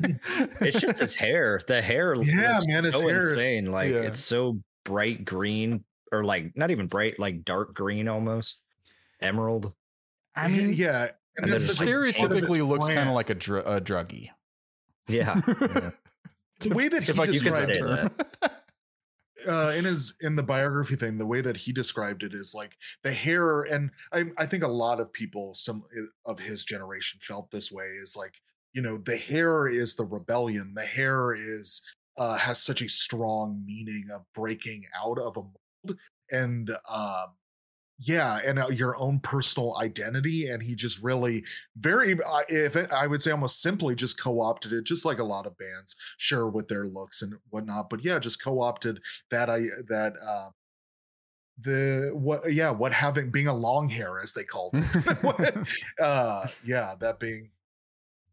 That being his look, that being his thing. Yeah, and it's style. He's again. And coming out of Wizard True Star and dividing kind of his fan base and everything, it's interesting to see where he's going to go after that. And then the time in between those albums, he produces the New York Dolls self-titled debut album.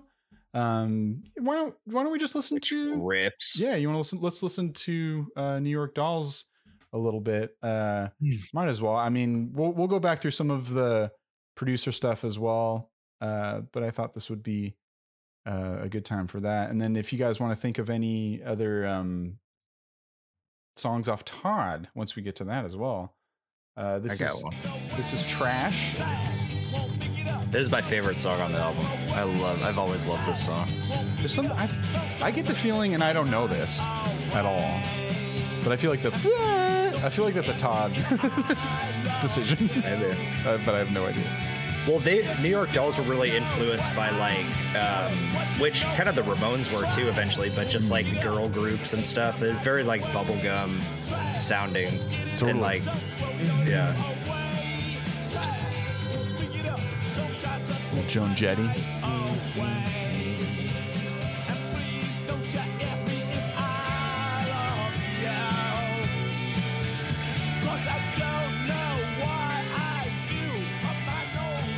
So he's like creating people's careers, kind of. This is like yeah. And he creates Sparks' career. I mean, he starts Sparks.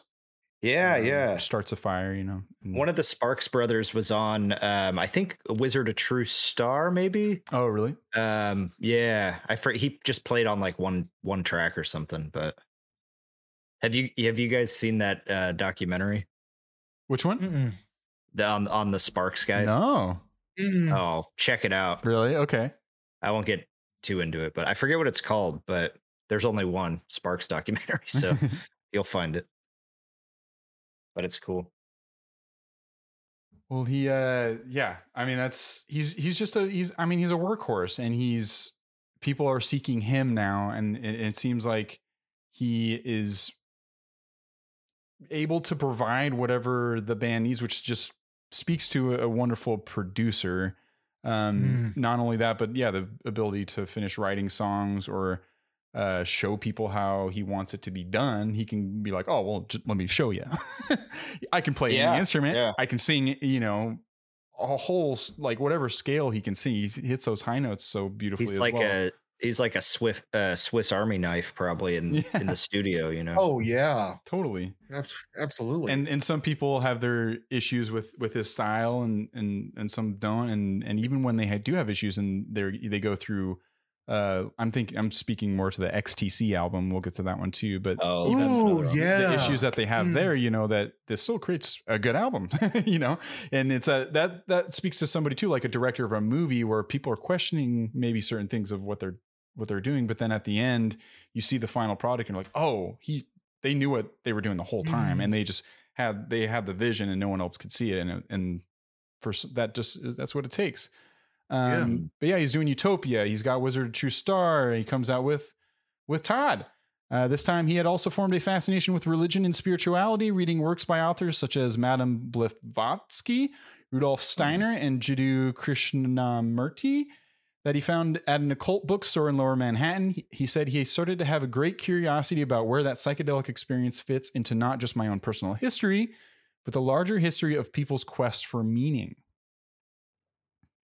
Todd is more a synthesizer heavy affair. This is I'm just kind of reading off some Wikipedia stuff again, although it still employs Rundgren's usual selection of guitar, piano, and found sounds, including spoons. Musical contents range from Gilbert and Sullivan style show tunes to fusions of Philadelphia soul and progressive rock. Yeah. So the show tunes is a good call out because I think of that when the piano that is uniquely Todd that he does has a show tunes. Yeah.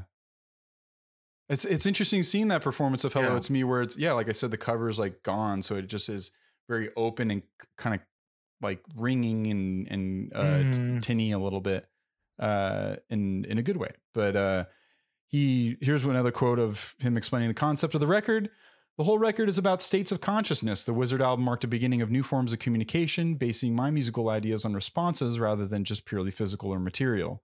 In the Wizard album, I was discovering a different language. In the new album, it is more of a discourse in this new language, telling what I've discovered with this new attitude. That is, out of directing my attention to things other than material, to other states on consciousness. I did the Wizard album where the song ideas range from 15 seconds to 10 minutes. A further refinement of that idea is represented in Todd. And the refinement is that I'm breaking down all those barriers, removing the 6 spirals, just saying there are no limitations as to what is sung about or what music sounds like or how long it is or whether it is even music at all. Oh, wow. Guys challenging everything, you know? Yeah. That's so cool. Free thinker. That's such a, like an unbound way of looking at life, right? That nothing is off limits. It's all like, if somebody says that that's how it should be, fuck that. Let's do the opposite, just to try it. And maybe, I like it doesn't work out. I like that he is so experimental, but also can rein it in so much and just that's a great point. Use it in such a controlled way instead of like giving into every indulgence. And it's just like, totally not fun to listen to. Right. But yeah, he can harness that weirdness so well. That's his strength, I feel like. I think that's a good example of removing your ego out of it and being able to do that. Because I think if you let your ego get in the way, then the things that you're doing matter the most. And if somebody is telling you that, oh, this doesn't work, Todd, and being like, no, fuck you, it's my way or the highway. That is a very egotistical approach. And I think it just, goes to show you that his ego didn't rule all the time, And I think maybe not even often. I don't know. Yeah. It's just, it's a very grounded and way of looking at life. It's fascinating. The ability to change with the times, I think, speaks to that ability to kind of remove the ego a bit of like, oh, well, I'm fucking Todd Rundgren. I made something, anything. Let's just do that same shit over again and and make money. He's constantly trying to change, and like I keep on saying, like accepting that I'm going to lose some fans if I do this, but the ones that are going to stick around are the ones that I want to keep. Yep. And it's something that is so pure as an artist that it seems like from him, Yeah. This is one that I like, but Corey, what? And then Corey, if you want to let me know which one you like. Is it a dream? This is the Neon Indian song. Well, yes, but it's a Todd song. Yes, but this is a Deadbeat Summer, where Deadbeat Summer came from. If you guys, I can go back again to the beginning, but there's a Deadbeat Summer where that came from. Deadbeat Summer. There's any Neon Indian fans out there? I like Neon Indian a lot. Yeah, this song's so great. This is like classic Todd, in my opinion. Yes. Calvin Klein by Todd. Can you imagine that picture just being there? Yeah. What is that look that he has on his face? How would you describe that? Contemplative? I don't know. Tired? It's almost like Mona Lisa vibes. Like you could like interpret, kind of. You could project a number of different emotions onto it, and it would make sense. It's kind of ambiguous. Because if you told me that he was, burnt out or something, I could also see that. Like, has to I don't sneeze. know. There's a different. Isn't there also like a look of acceptance though on his face as well? Like, or I could see that. this is over after after a journey. I'm Almost like, not exhausted, but just kind of yeah, right. You're like worn out, a little worn out. Yeah. Yes. Yeah, totally. Yeah, kind of like he's got some like early morning or something, like you woke up a little earlier than you wanted, but you can't go back to sleep. Right. He kind of has that 1,000-yard stare. Or what is it? Yeah, totally. that's what it is. Yeah. It's like what do they call that in Apocalypse Now? They talk about that look that people give you where you've just I think see that is what it is. Just a 1,000-yard stare. Yeah. Oh yeah. Yeah, I think that's Yeah, I'm pretty sure. I don't know if they call it something else in that movie, but yeah, that's for sure accurate. Yeah. I can see that. Yeah, where he's like looking through you, kind of. But also too, it just you look at that and there's so much is working in his mind. You also get that too. That yeah, like the way somebody would describe talking to Elon Musk, like a look that he has where not only is he whoa no, I'm just hear me out of like I'm just talking about somebody who has a level of intelligence and operates in life and exists in a particular way, that is a very smart person, and where they are not only present with you, but they're also thinking about 1,000 other things. It's kind of Zen, right? Like he kind of just seems very gathered, but also open to mystical ideas. I don't know. Yeah, just Zen or relaxed, accepting, for sure. Open. Yeah. There's a lot of interpretations. Yeah, very much like the Mona Lisa in this photo, because I think you get a whole range of things, and it's almost how you want to interpret. Yeah, it's very personal to everybody looking. Yeah, it's interesting when somebody has like an asymmetrical. I mean, everyone's face is asymmetrical, but his looks very asymmetrical here. Where it makes me think like he was sleeping on one side of his face and just got up or something. But I think just adds like a nice like dynamic to an interesting looking guy. Yep. Yeah. Oh, that's funny to think about. Put it like blocking one side and then doing the other, and really just what would you say is his best side, James? Oh, that's a good question. I guess because everyone's side is that's a really good question. Maybe I think it's the left like, side.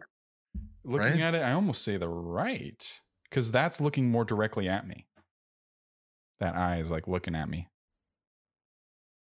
Yeah, his left, my right. Yeah, you can kind of. Well, the eye that's a little more right closed. Side. The one that's the eye's a little more closed. The blue hair side. by the blue streak. Yeah, that is the side you think is his best side. Yeah, I guess that might be his good side. Okay. And that's where the sun's shining. Yeah, I don't know. But he's got like every side of Todd. We really did a deep dive on this album cover. Yeah. I'm starting to think we're might be taking long going through everything, but honestly, like this opening of his career is what I really want to talk about, and we can kind of speed run some of the later stuff. It's fine. I think we're not as familiar with it as anyways. We're talking about the most important thing. I think so. Stretch of his career. He's a very prolific guy, and he continued to be prolific. So he has a lot of stuff. And I just, a lot of this latter stuff is a lot of like live stuff. Did you notice that he just has a lot of live albums? Well, Corey, is there another song off this album that you would like to highlight? Yeah, I've always this is the other album that like I was somewhat familiar with, besides Something Anything, but not as familiar as that one until recently. Now I feel like I'm familiar with a few of them, but The Last Ride, if you want to cue that one up, of course. I don't know if you guys remember that one, but it's heavy. I like that side of Todd as well, if you know what I mean. Our little game is over. It's the last ride.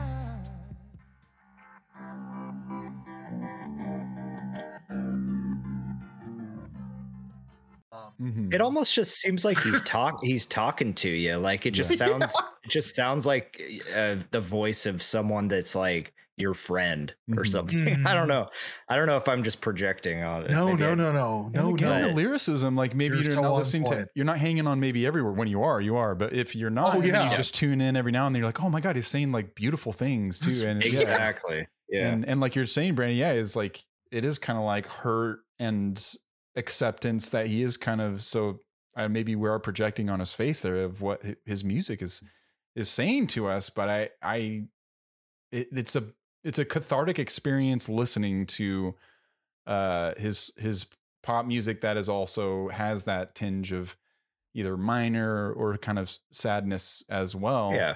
And he makes it, and then he makes it palatable. He makes it catchy.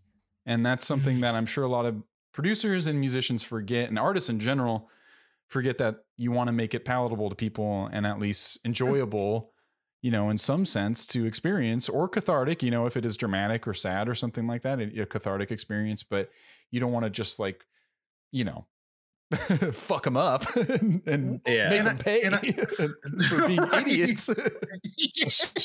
Like getting punked. He is a troll to an extent, but he is a troll for sure. But you know what? Thinking about that concept, or a hermit, if you will. No. Knowing well and good enough that you need to make music that people enjoy, but still being able to like spoon feed them weird sounds. It's just such a like Todd thing. Yeah, it's like a tightrope that he's walking, because if he goes too far one way or the other, he's going to lose what makes him so unique, But yeah, he's a master of both worlds, so to speak. Yes.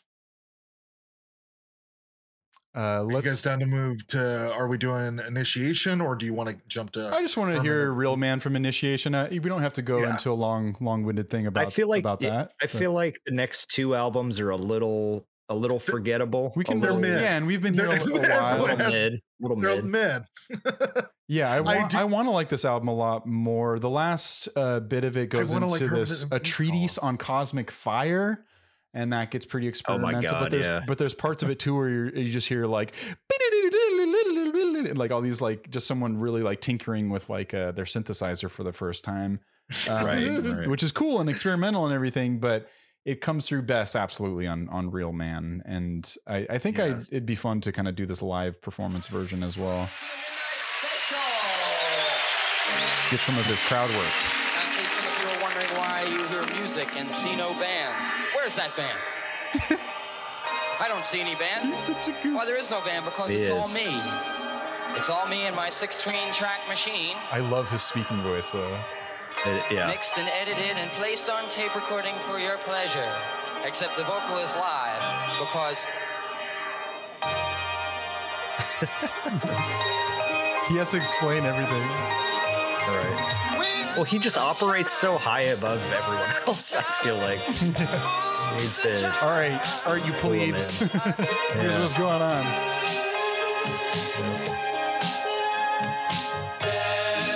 So he's got kind of a frilly shirt, says Utopia in red letters behind him. And he's just rocking it by himself on the stage, dancing, bell bottoms out. It's just him up there. Just him up there. Look at that frame as well. Oh, I was gonna say, I always knew he was pretty thin, but he looks like a stick in this one. He's got moves. Kind of. This song again, why does he do the pre-recording? Because it sounds better in the. What? I think this is like a television special, right? Right. I think so. Yeah. So I think, I don't know. Maybe that's just how he wants it to come across. His music's very intricate, so exactly. Right. Okay. Yeah, that's what I thought too. It's just And so, and some of it, like that last one we saw, it's like almost a selling point or something to tout that all this music that you're hearing, I made myself.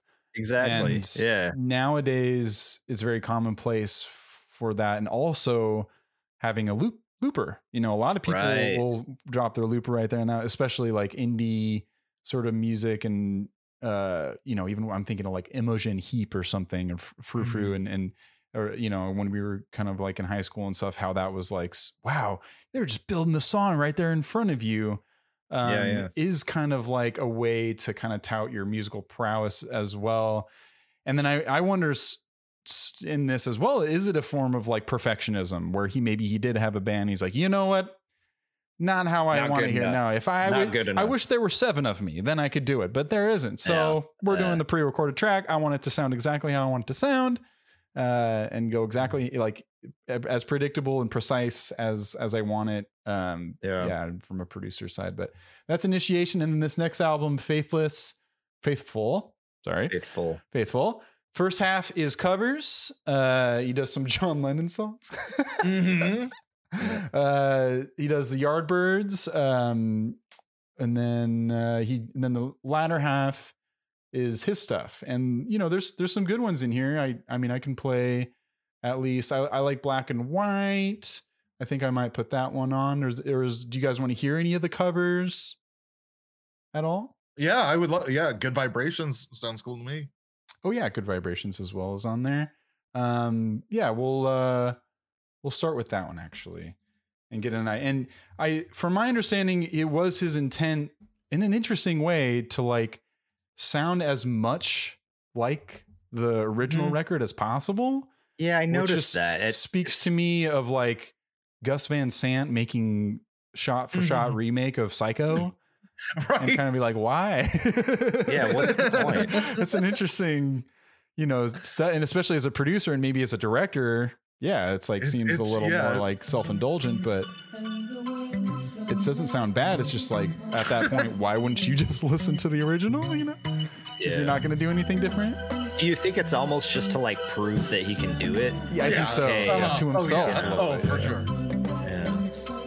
Which I kind of get as like a challenge, but I don't know that you need to release all that. I don't know that there's an audience for that. It's a good song. But look at us just popping along. But if I was like at a party and this was in the background, I'm wondering if I could tell. And he's like, yes, I got you. He's just around the corner like... Surprise, it's me, Todd Rundgren. This is me singing. Gotcha. And he did his tour of gotchas where he would just play music and then run up behind people. The Black and White song I thought was pretty cool. I'll play that one. And then we can move on. Could you imagine another great album of his after this? But yeah. Just being at like a party and they're playing this and somebody's like, is that the Todd Rundgren version? Good choice. I like this one better. Yeah, this one, I think this is the superior version. This song, it starts differently than you expected.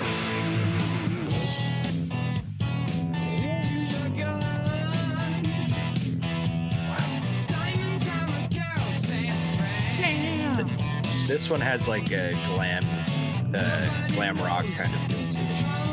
Yeah.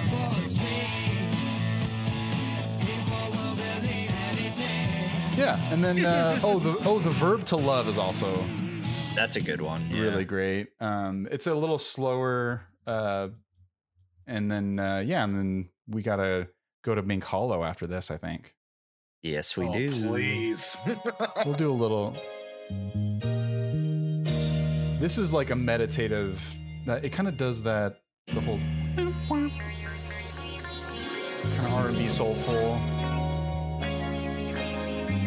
Oh man. 7 minutes. Takes its time. Sultry smooth.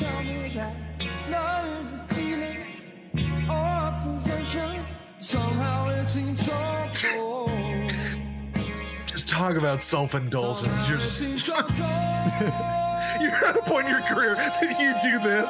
It's so funny to think about. You're talking about the covers or like a 7.5 minute song. I think it's funny that did John Lennon songs. Well, especially after their little feud. Exactly. Yeah. I think they squashed it after they kind of went back and forth a bit. I'm pretty sure I read that they did. Yeah. Something about But that. then I learned about how Mark David Chapman was like obsessed with Todd Rundgren. No way. Did you know about that? Yeah. That fucking blew my mind, dude. So why didn't he murder Todd Rundgren then? That was that was possible. Like it was on his list. I think so. He was wearing a Todd Rundgren shirt or something when they like caught That's up. right. I did read with that. him. Holy shit. Someone should write like or a novel or make a film or something about how the world would be different if he killed Todd Rundgren. Oh my God, Corey, let's do it. Or even was it? Like David Bowie was saying something like how they had a ticket to like a show that he was doing on like Broadway or something like that, and those seats were empty that night, and he was saying how he might have been the next one on the list or something. Anyways, it is rumored that Chapman traveled to Woodstock, New York during one of his visits to the state in search of Todd Rundgren, another target of obsession. Chapman was wearing a promotional t-shirt for Rundgren's album Hermit of Mink Hollow when he was arrested, and had a copy of Runt, the Ballad of Todd Rundgren, in his Manhattan hotel room. Rundgren was not aware of the connection until much later. Isn't that fucking wild? That's scary. Wild. Insane. Do you guys know that this is out of nowhere, but do you guys know about Liv Tyler? Yeah, right? Yeah. I did not know about that. I've always known I never knew that. I never knew that. No, I never knew that. But yes, now knowing it, I'm like, oh my God. Mm-hmm. Yeah, if anybody doesn't know, I mean, I'll read it so I don't. Yeah. From 72 to 79, Buell, who was his partner at the time, lived with rock musician Todd Rundgren. B.B. Buell. Became pregnant from a brief relationship with Steven Tyler. She gave birth in 97. Blah blah blah. Oh shit. No. Oh, okay. Yeah. At 10 or 11, Liv met Steven Tyler and suspected he was her father when she observed a resemblance between her and Tyler's daughter, Mia. When she asked her mother, the secret was revealed. The truth about Tyler's paternity did not become public until 91, when she changed her surname from Rundgren to Tyler, but kept Rundgren as a middle name. Buell's stated reason for claiming that Rundgren was Liv's father was that Steven Tyler was too heavily addicted to drugs at the time of Liv's birth. Since learning the truth about her paternity, Liv and Steven have developed a close blah, blah, blah, blah. But yeah, he was with Buell. She, took a break and then got it on with Steve Tyler, presumably, and came back with Rundgren, and then Liv Tyler was born, believed to be Rundgren's, and then didn't find out until Liv was 10 or 11 that she was a Tyler, not a Rundgren. And that blew my mind. And it seemed like Rundgren handled it all very well. Yeah. Yes. Yeah. I was going to say. What a good dad. That's what I think. That's what Liv Tyler said, right? Is just nothing but wonderful things about how much Todd. Yeah. I love that for him. Mm-hmm. Yeah, that was just kind of mind blowing to look at Liv Tyler's Wikipedia and see Liv Rundgren Tyler, and I was like, wait, what? Yeah. Look at that. You know what? As you were, I was aware of this just on the surface for a while, but as you were talking about it just now, I was like, Steven Tyler and Todd Rundgren both have very like odd long faces. Yes, and maybe it wouldn't be immediately like identifiable who the father was. Totally. If there wasn't another child to compare against, who knows? What exactly. Yeah. Well, shall we take a trip? Right, let's go to Mink Hollow. To Mink Hollow. I'll just go ahead and start it with one of the best songs ever made. Yeah, I was gonna say this is my number one, Todd. This is great.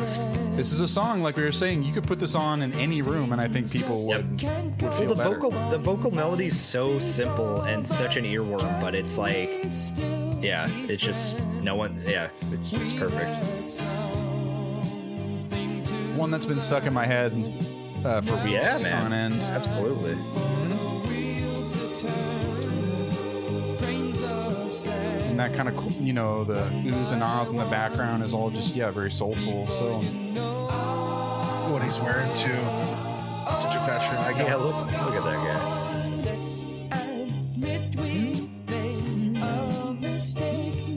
It's beautiful song, and driven by the piano, which again is like so cool to make such a poppy ballad with a piano and And but it's not, I don't know, like Elton John and Queen sometimes, and even Dorza, it's like sometimes it gets so it's too high and a too lot up in going the on. mix.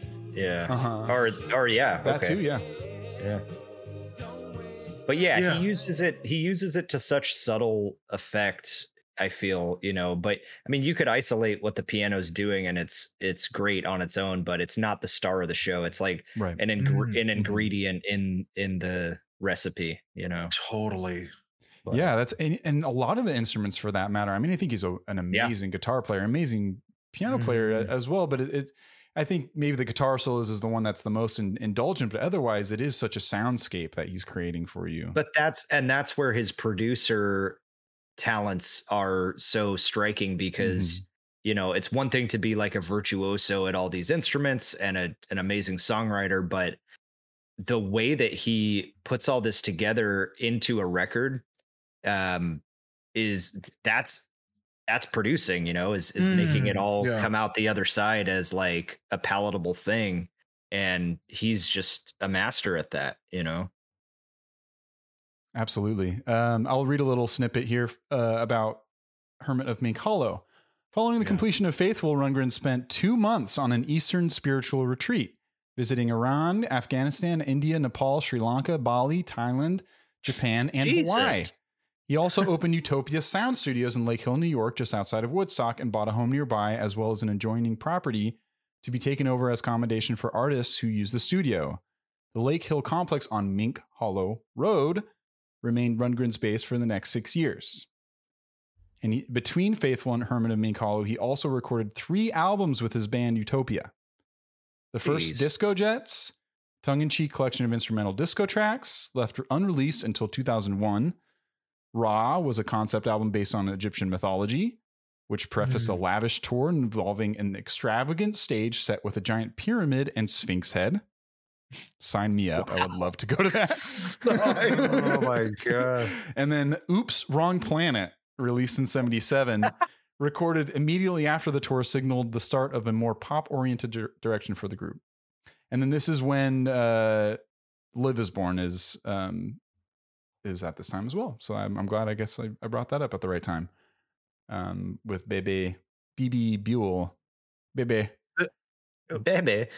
This album was also in response to a breakup, right? A really traumatic one, right?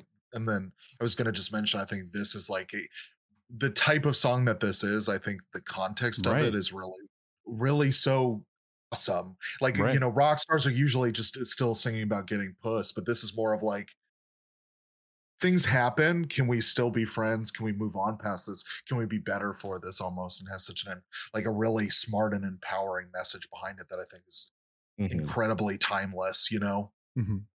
Yeah. It's so earnest too. It's like, it's not saying, can we still be friends in like a backhanded way or something. It's just like, it's a very like straightforward, almost like too straightforward lyrically when you first hear it. It almost like makes you pause and go, like hasn't this type of thing been done before? But then it's just like, oh, he's just pulling it off in such a like clear-eyed way. I don't know. Yeah. So sincere and direct to the point, as a good pop song should, and some of the best pop songs have kind of a simplistic message and writing told in a stylistic way that makes you tap your toe a little bit, if you know what I mean. I do know what you mean, my guy. We know what you mean. We know what you mean. Yeah, I know what you mean. He said he intended the songs on the album to be performed on piano with minimal arrangements apart from the bass, drums, and voices. In that sense, he stated that the songwriting process appeared to be fairly conventional. Most of the songs on the record did not have lyrics until completed.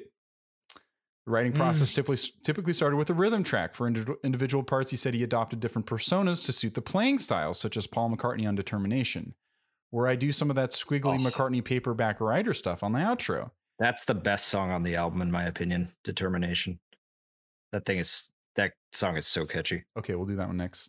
He stated that whatever concept behind the album sound was limited to showcasing both his piano-based compositions and his newly refined singing ability. Daryl Hall claimed credit for influencing Rundgren's singing style after the sessions of War Babies, a view supported by Utopia's Ralph Schuckett, who said on our tour before that record, he never could quite cut it as a live singer, I think Daryl's whole thing just rubbed off on him.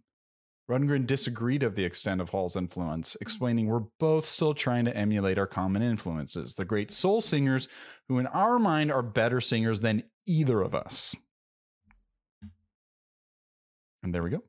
Let's listen to Determination. Before we leave this, would it be possible to just listen to a little bit of the Rod Stewart cover of Can We Still Be Friends? Absolutely. Yeah. Any sort of, there's a lot of covers of all his songs. Any of those that you guys want to check out, please let me know. You can kind of start it around like 50 seconds in. Okay.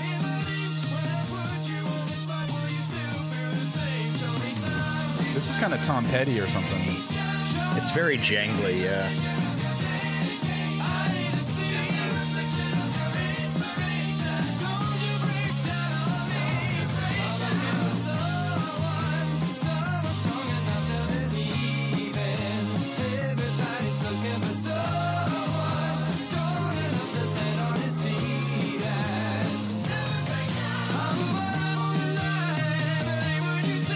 Arpeggios.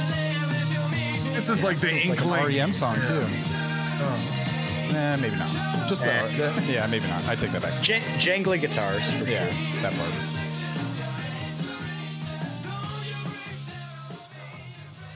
Hell yeah. That type of sound on that song rings so much of 80s to me, but that song was made in 78, I was right? literally just gonna say that, man. Yeah, it's like you almost like every album of his, I have a moment like that where I'm like, oh, this defined a whole decade. This projects to be like this time period, right? And it's like, no, it's about 10 years before. We talked about this. Okay. Yes. Yeah. The one I mentioned was Vitamin C. And how that song was so done. In the 60s, what was it? It was like 60 something, right? 72 or 71. 72, but sorry, but it sounds so much like a song made much later. Like yes. Trying to think of what time period. Yeah, but their future people come to send a message of time traveler. Yeah. Badassery. Let's check out what Rod Stewart has to say about being friends. Oh my God. Look at that picture. Yeah. Look at that hair. Look at that. I mean, he's got a symmetrical face. I don't know if Photoshop is to blame, but you got the grid here. You can see the symmetricity. Yeah. I don't like this. Me neither. It takes all the heart out of, I don't know. Speaking of production, this one is this is bad. Bare bones. There's like no resonance to anything. Mm-hmm. It's like it's very gated. Like the drums are gated. Did you prefer that one, Brandon? No, definitely not. But yeah, it's like God. Who Rod? Yeah, I don't know. Rod Stewart is obviously a really popular artist, and I think he contributed a lot to the sound. Like he was just a mainstream guy for a long time, and like what he takes away from it and what that song is, and just the fact that he did the cover of it. It's like obviously. Yeah, it's just Rod doing Todd, man. Yeah, Rod doing Todd. I mean, if we're gonna go into a little cover, Terry, I just want to share this one. Yeah. It takes a little while to get to. Hello. It says "Hello" by Erykah Badu featuring Andre. Interesting. Hello.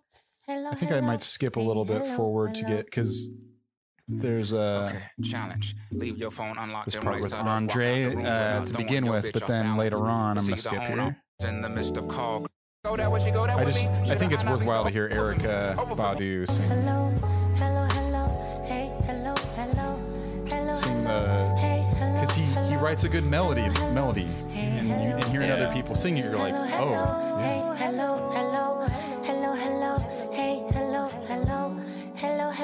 The Isley Brothers also cover the song, and it's really good. Hello, it's me, babe. I thought about us for a long, long time. Yeah. Me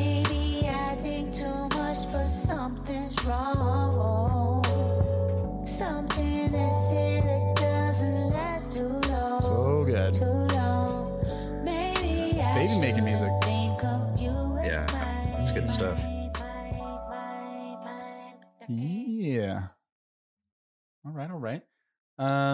Well then, we got Herman of Mink Hollow. There's some other, there'll be some like the song "Can We Still Be Friends," and then there'll be song like Onomatopoeia or some other song where it's like, yeah, and it's like maniacal, like punchy kind of piano or something like that, and he sounds like Carney, or like some guy that's like a ringleader that's going to bring you to like some scary circus show. Not scary, but just whimsical. Yeah, like a freak show. Yeah. And I love how that's just interspliced with it. And yeah, it's something that it's so cool to see that not only people have done this, people have been inspired by this, and he's able to do weird shit like that. And he takes that success and uses it to challenge himself and do something different rather than be comfortable.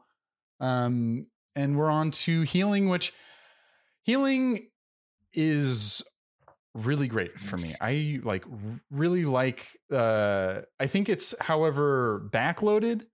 The first half is not my favorite, but I love the energy and like the conceptual mind that he has about this album of being kind of a little bit more new agey.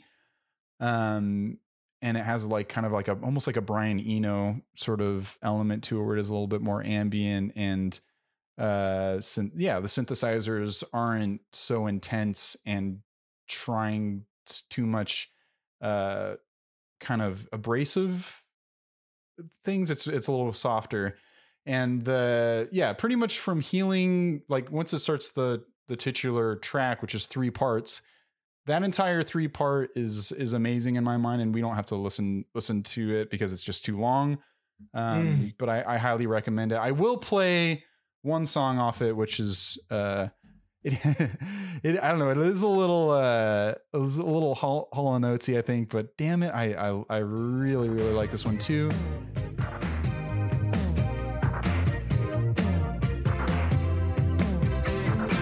Good lyrics too. This is after the 3-part Healing, and then this song comes in after it. It's such a Hall & Oates song.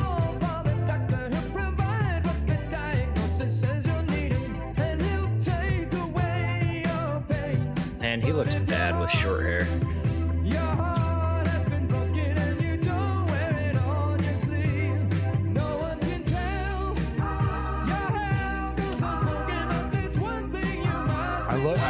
I love his music videos. he's just dancing in a dolly. Yeah. This kind of reminds me of Take On Me a little bit, the music video, just with the dance, figure Yeah. I enjoyed it. It's time heals the wounds that the world can't see, I believe is the line. Sings.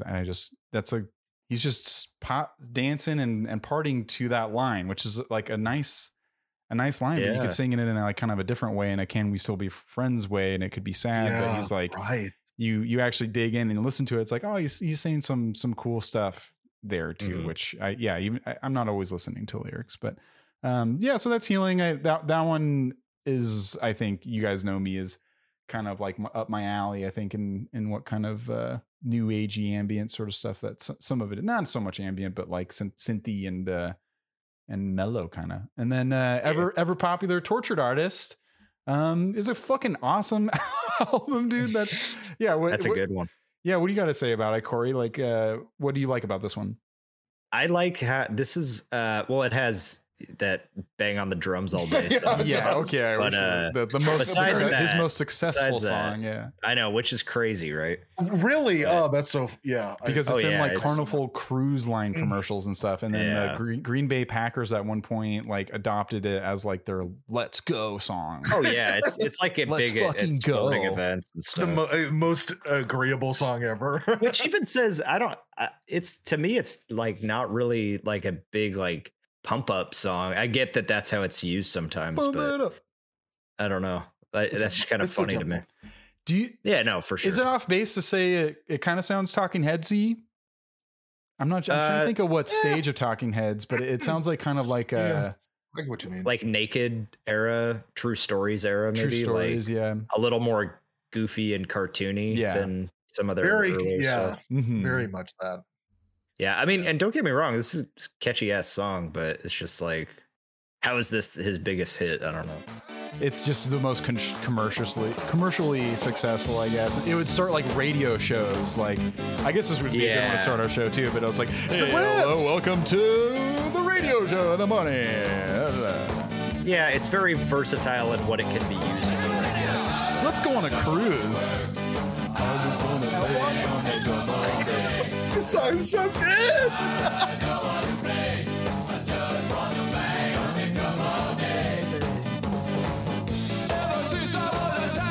That's kind of a David Byrne part. Yeah, you're right. Yeah, vocally. Fun. Oh. He doesn't want to work. He want to bang my drum. Yeah. So relatable. The first song on that album, Hideaway, that is just that one's great. Crusher of a like power pop jangly tune. So I hinted previously, I am a resident of the 50th. This is on a later album. Union, this is on Hawaii. One Long Year, but I thought it'd be a good time to.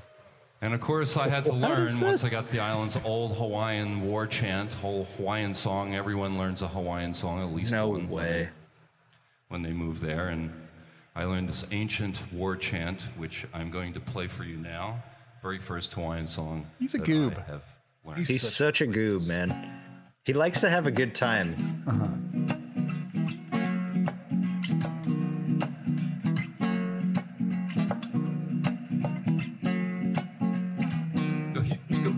I don't want to work. I want to bang on the drum all day. I don't want to play. I just want to bang on the drum all day. Ever since I was a tiny boy, I don't want no candy. I don't need no toy. I took a stick and an old coffee can. Yeah. I pound on that thing till I got blisters on my hand because I don't want to work. Is the song kind of like Hawaiian? Is this version really called "Bang on the Ukulele Daily"? Yeah. That's hilarious. Yeah.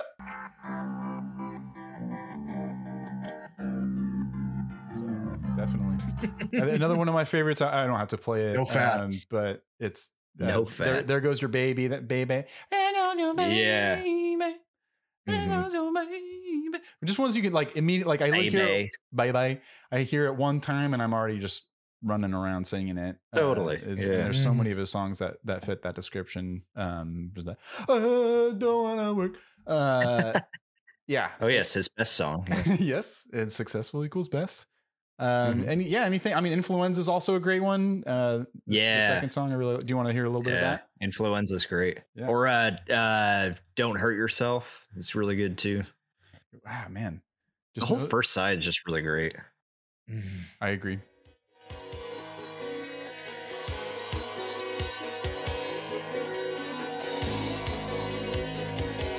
Yeah, this is great. Yeah, I mean, like sonically, it just is very consistent.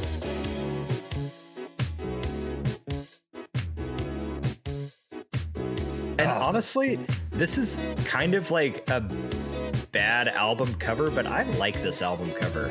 It kind of just sums up the sound of this album. I love the font that's like circusy sort of. I don't think it's his best by any means, but I know what you mean where it does get the point across in a way. Yeah. No, he has some all-time great covers, but it's kind of circusy, isn't it? It's like a marquee. Yeah. Or like a sign for a saloon. Yeah. The ever popular Tortured Artist Effects. This is Influenza, and you have been listening to the Todd ProdPod by ProdPod. I mean, yeah, you do a little Don't Hurt Yourself as well. And then, hey, if you want, we might have been better off breaking this episode down into 2 because we're at like, I think, pushing 3 hours now. So. I know. We can start picking it up. I think now is the time, anyways, and to kind of talk a little bit more macro about the latter half. I mean, not even. It's like the even chunkier than the first part is. This, he does a lot after this, you know. I didn't really go past this one personally this time around, but honestly, because I was so preoccupied with some of these ones, I could have moved on, but I chose. That's totally fine. I mean, we'll do speed round. The next one, acapella. The songs are made by his mouth. It's got a really cool cover as well. A little bit. I was gonna say, like, I saw Corey. I'm right there with you on this being kind of my drop off point. And I mean, maybe we'll have a round 2, a revisit of this episode. Why not? You know, I'm telling you, we can do an annual Toddathon, annual Todd Day, June 22nd. So this music's all with his mouth. It's called acapella. I love it. It's so fun. He's experiment. This is what experimental music's about. Right? Yeah. He's got his mask.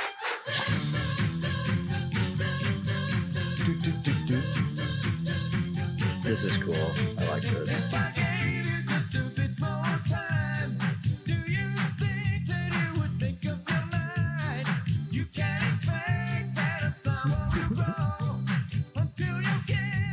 He's so cool. Yeah. He's one of those guys that's he's cool because he doesn't try too hard to be cool. He's kind of like relatable in a weird way, but he's not trying to be like this big cool rock star. He's just like, you can tell that he's just being himself and having a good time, and that's cool. Yeah, he bangs at the beat of his own drum all day. Nailed it. All day, daily. That cover's so fucking cool. It's rad. And in that video, he was like singing to it like a Hamlet to a skull. This is just one other one, and then I was gonna start introducing conceptually some of his other albums after this, and kind of where he goes, and we can kind of get ready to be moving on. But No World Order, I did have to say, this is one, and especially the Flaming Lips comparison is apt. Where we can listen to a little bit. Yeah, thank you. I talk too much, sorry. Yeah, shut up, dude. To defend the border, just kidding. his life was sworn. Though not a generation was native born.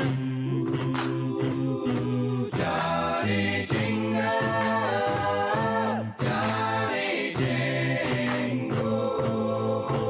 You can see Reggie Watts like doing a song like this. Like, this is what Reggie Watts does, essentially. So Bjork did an album like this, right? Medulla, I think it's called. Yeah, that shit is crazy. I haven't heard it, but I saw that comparison looking into this one. Check that out. You like it? I've been on kind of a Bjork phase lately. I used to have that one on CD.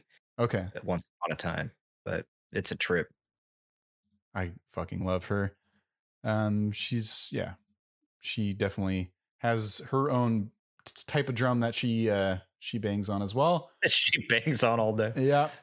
Nearly Human has the Bobby Womack starter, which is, that's pretty cool. You got to work with Bobby Womack. Feel It is a song that I believe he produced for the Tubes, like the same time around this. Yeah. And then he does a version of it on his album as well, which I think that's so cool, of like just kind of taking things that have happened or occurred as an artist and repurposing it in a way that you want. I think it just speaks to the open nature of how he views art and the utilitarian aspect of it. And then after this is a cool album cover too, of Nearly Human with the hand, and then No World Order, as I was saying. Excuse me. There's some, I forget what the Flaming Lips album was, where you needed like 4 CDs, 4 different speakers, Just Eureka. Yeah, you play them at the same time. That's essentially what this No World Order album is. It's kind of cool that like, so you got it, and then you were supposed to, I forget the name of the device that you had to have in order to like do it properly. But here, I'll read it for you. It was the first ever interactive album, music album. Excuse me. Heavily influenced by electronic and rap. He fucking raps in it. To however you feel about that, how it sounds. The CD-only recording was available in an interactive version on Philips' short-lived CDI format. This is TRI. This is, by the way, he's no longer Todd Rundgren for the next 2 albums. He is TRI. The interactive version included the ability to alter the playback of the music by selecting a predetermined sequence by either Rundgren or one of his 4 guest producers, Don Was, Jerry Harrison, Hal Wilner, and Bob Clearmountain. The interface allowed the listener to control various aspects of music playback. If the user did nothing, the Rundgren mix would start and play through to the end. The interactive interface presented standard playback controls and the following major functions, plus a help function: program, direction, form, tempo, mood, mix, video. So what the hell? Yeah, dude. Wow. Isn't that nuts that he did this? Yeah. It's also on brand. It's nuts so there's that, versions of it, It yeah. is, yeah. Like a choose your own adventure pretty situation. much. So yeah, I have No World Order, the Bob Clearmountain thick mix, or you got No World Order, the TRI conservative karaoke mix. And there's this guy I found on YouTube that is very dedicated Todd fan. And he put him out there. And I don't know. We got to hear like a little bit of his rap. I feel like, at least what that sounds like. I'd rather not. We got to do our due diligence here. Corey. Yeah, we do. We have a responsibility, I guess. Let me see if I can get to it. You're gonna hear me fast forward a bit. He loves the theremin. He's a big theremin. So guy. Then there's some dead space here. Oh, I think there's. And so depending on how you mix it, you might have some other sound here. But this is No World Order. Wow. Okay. One of the versions.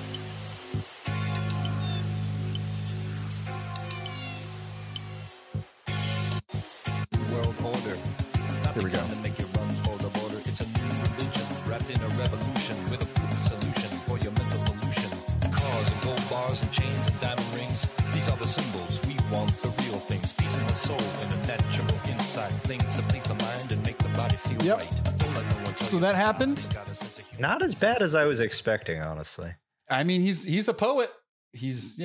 And it's flowing, and it's very. And he's trying to do something different. He's stepping into what's relevant and not in like a cynical way. In my mind, he's just trying to tap into something else.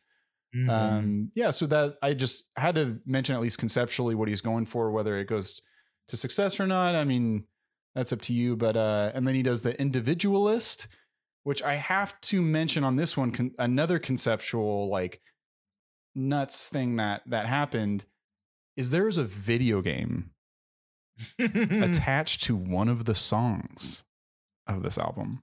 And I'm going to show you what it looks like. What does that even mean?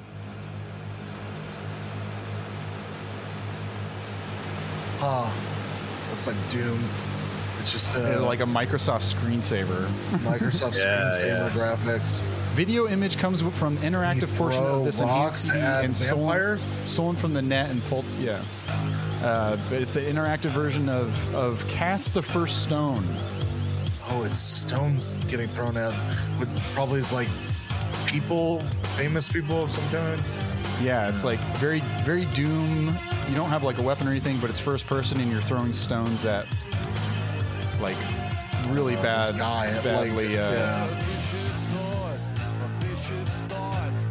represented images of people, and now we're in a hallway. Yeah, so it's just something that has to be mentioned. During his TRI phase, he is trying to engineer things that have not happened before. Yeah. Wow. Interactive and having to use systems to like plug it in to experience it to its fullest is something that has to be mentioned. Whether it sounds good or not, like whether you like that song. I mean, it good for you if you did.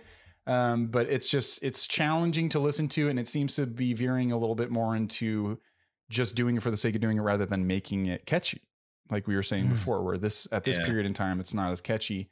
Then he does One Long Year. This is essentially just a collection of his year-long tracks that he sent out to his fan club, essentially, and then he put them all together. That's where Bang on the Ukulele Daily is. Year-long tracks? One long year. There was a year where he sent out tracks to his fan club.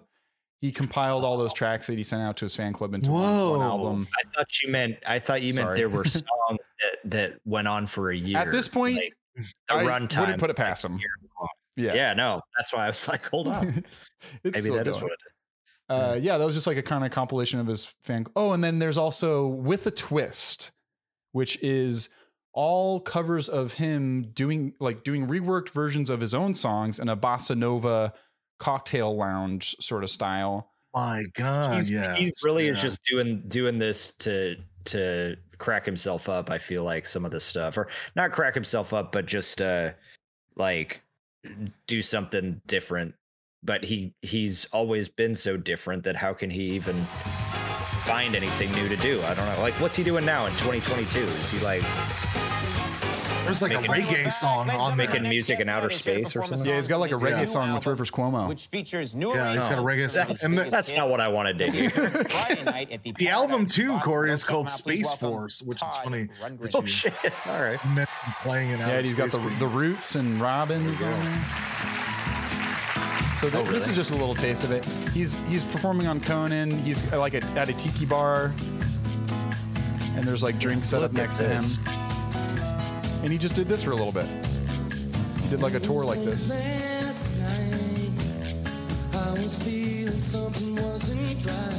Wow.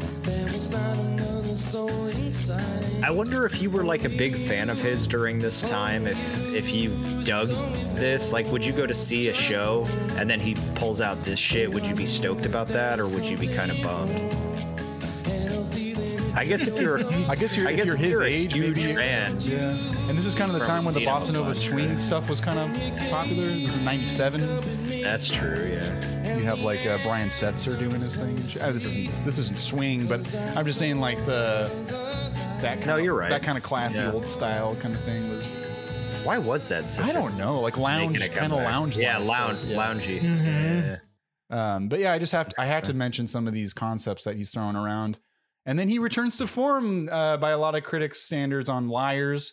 A lot of people would revere that as kind of like a return to what all the albums that we've lauded so far kind of do. And I've dabbled in it. It's really good and a lot more like synthesizer heavy as well. But yeah, we're speed running, so we're just gonna kind of go through the rest here. There's Arena. Johnson and some live stuff. This reproduction album, I do want to mention that it's all him doing songs that he's produced himself. So you got Dancing Barefoot by Patti Smith, which I have to get to some of his producing stuff later. I know we need like a whole week on Todd, or like a whole like 5 episode Todd. We should have split it up. Yeah, we'll revisit it again, but we're new here, all right? Yeah. We're just we're figuring this out as we go. But he does Love My Way. He does Dear God. He's doing all of the songs he produced in his own way, which is such an interesting. Cool. We're talking about a producer, and he's an artist. He comes out with an album called Reproduction, and he reproduces. And yeah, it's very meta as well. But yeah, and I kind of want you guys to see the cover of it, because it's like, I don't even know how to describe it. I think it might have been produced by a fan, reproduced by a fan. Oh, hello. Jeez. But does it ever end? If you see here, I don't know, do you get a good enough look on that? Is it like a sperm fertilizing an egg or something? Yeah, all those are like microphone sperm fertilizing an egg. Okay. Reproduction. Very cool. I'm glad we're talking about this. And then the Disco Jets comes out, the Utopia thing that they were, made in like the 70s, and then it finally releases with the Star Trek thing, and then State. I really want to listen to this one song from State, which there's a reason why I like it, because he kind of takes like an electronic kind of look at one of his past songs. And it is kind of long, but I'm going to see if I can skip to it. I know. Bear with us, and sorry, Corey or Brandon, if I'm taking too long here, but I just can't get enough Todd. I feel it. Whoa. Cool. What's this? Oh my gosh. I love this. This is a bonus track on it. This isn't even like they added it later. Yeah. Great. I love it. Reminds me of like Daft Punk doing like a cover of the song.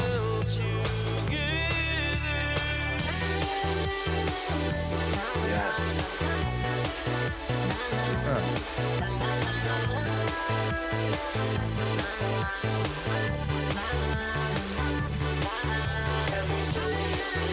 Yeah, it's a jam.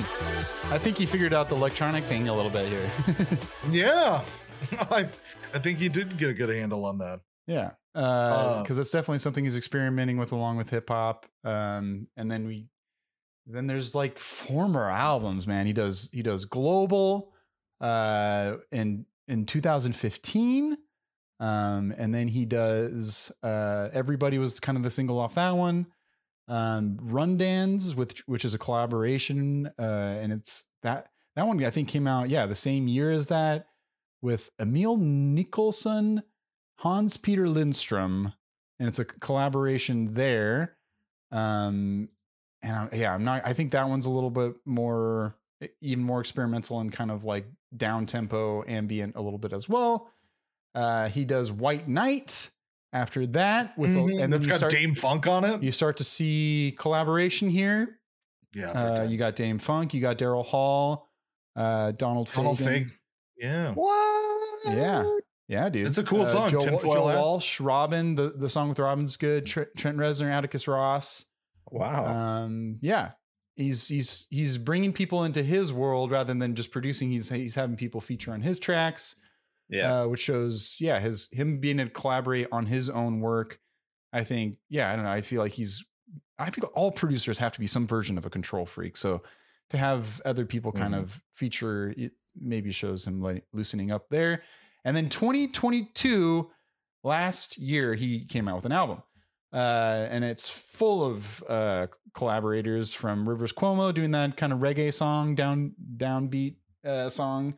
The Roots, Sparks show up as well and do a song with him, and Lemon Twigs, and he's still doing stuff. Space Force is kind of still keeping tongue in cheek with his his way of making an album. And then I was just gonna run through maybe some of his production credits that we missed, because this is kind of the point of the show. But it's hard with a person like him when he has his own personal discography that is so extensive and simply amazing. Even if it's not sounding the best, it conceptually is fascinating to look at. He does Straight Up by Badfinger. He does the Sparks album. He does New York Dolls. He does We're an American Band by Grand Funk Railroad. Such a good song. Shining On by Grand Funk Railroad. War Babies, Hall & Oates, Bat Out of Hell. Which is a huge album, yeah. It's huge. I mean, and that's I didn't realize that he did that one. We can't like casually do a little snippet of Bat Out of Hell, really. I mean, that's like a saga. You can, but it's Bat Out of Hell. It's bad. You Bat get Out it. of Hell. Remote Control, The Tubes, Forever Now, the Psychedelic Furs album. I would be remiss if I didn't at least play a little of Love My Way. It is is like one of my favorite songs ever. And it's and then his version on the reproduction one it's not worth listening to when you got this one sitting right here. I can keep this on the background and run through a little bit more. And this has like President Gas is another good song on here.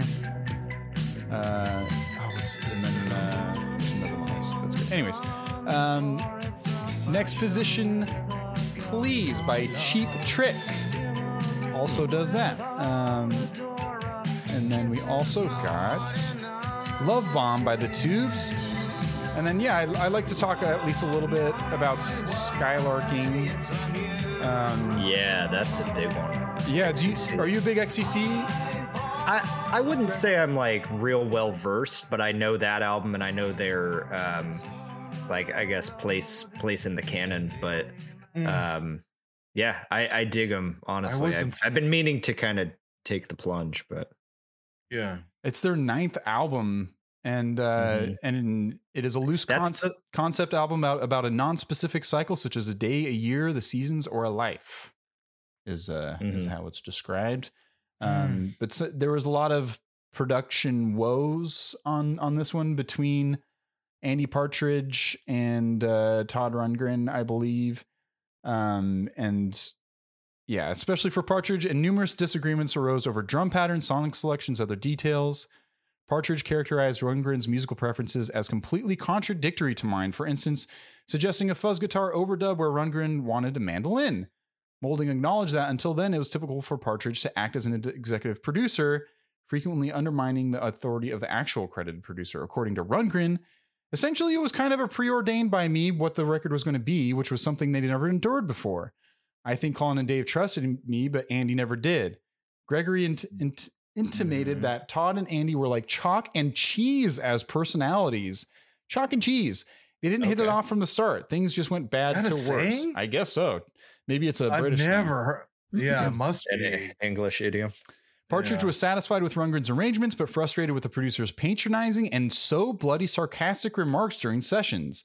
As he remembered, Todd would ask how you were going to do the vocals, and you would stand in front of the mic and do one run through to clear your throat, and he'd say, well, that was crap. I'll come down and I'll record me singing it, and you can have me in your headphones to sing along to.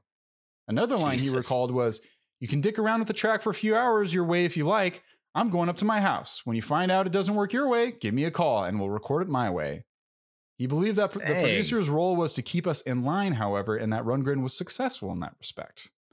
On the extent of the altercations, Rundgren said there was a moment Andy said he wanted to cleave my head in half with an axe, but there was never anything physical, just verbal abuse.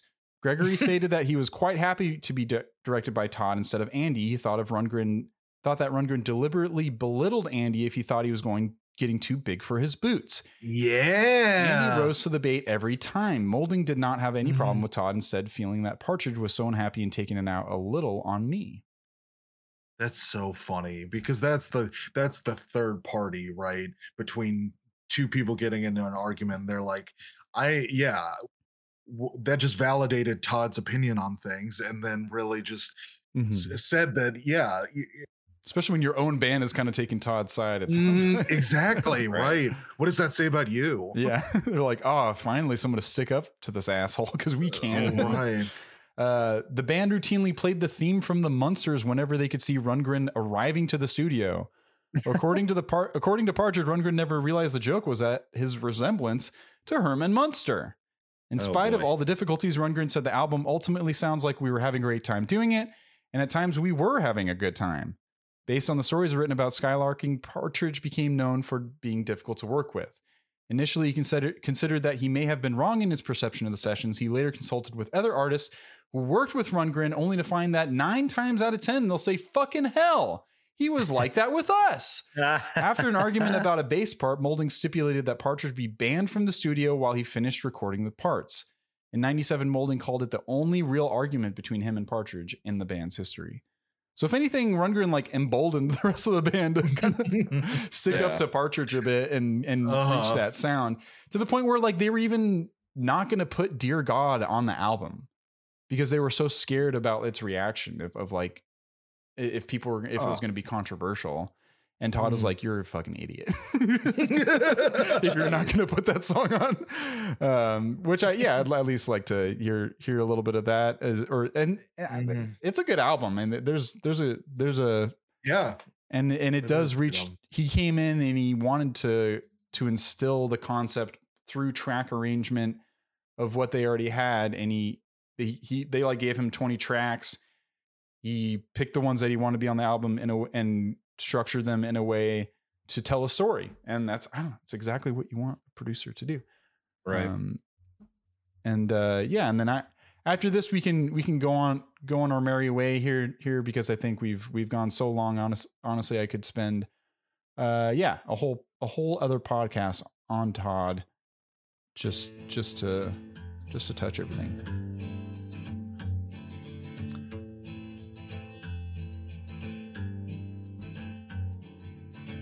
Dear God, hope you got the letter and I pray you can make it better down here.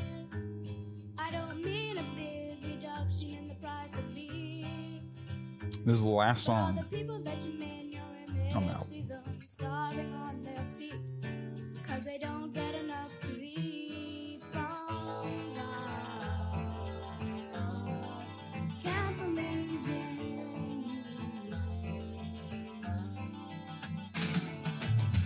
Dear God, sorry to disturb you, but I feel that I should be heard loud and clear. We all need a big Yeah. XTC. This music video is telling a story. Yeah. They're kind of trying to make it appear as a one shot too so far. Seems like just one shot is through editing trickery. And yeah, let's see if there's any. Oh, the Patti Smith album. Oh, we gotta play and they were in a relationship as well for a period of time. And I was gonna she wrote a review of Runt, the Ballad of Todd Rundgren. I was gonna read a little bit of that, but it's okay. We don't have time. But she's which song? I'm gonna do Frederick. A little bit of that. He dedicated Song of the Viking to Patti Smith. Really? Something anything minor. Wow. Yeah. Is that one? Sorry, what? I was trying to sing it. I'm sorry. I'm doing it over. It's Does it start like that? I don't think it's like a very it is a very like wonky song though. Yeah. Like yeah, throw it on. Oh, I'm sorry. I just this is one of those things where listen to that one. No, listen to that one. Yeah, I think so. He changes the tempo a lot like throughout the song. Yeah. Yeah. It changes kind of halfway through though. There you go. Like,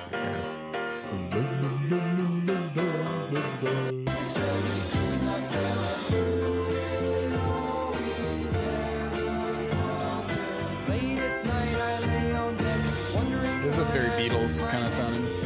Put on after this song, put on a song by Sonic Youth called Stream X Sonic Subway, and tell me that the cadence of that song doesn't kind of remind you vocally of what Todd's doing in Song of the Viking.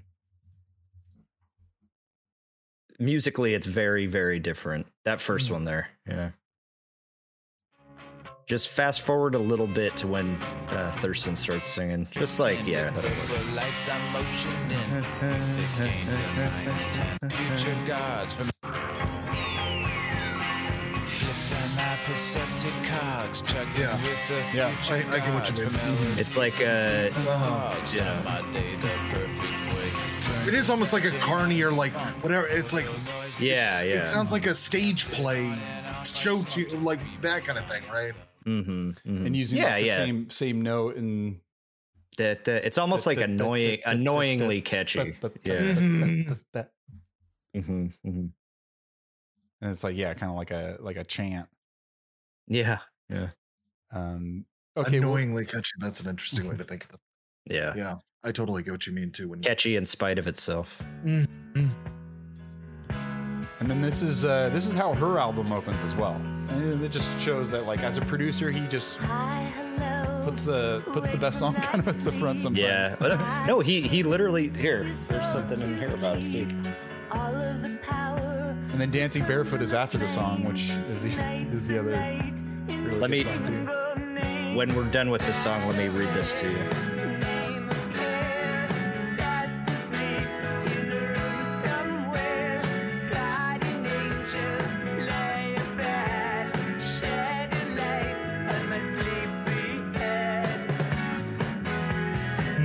I love Patti Smith. That drum beat keeps it pumping, man. It's so good. It just keeps it chugging.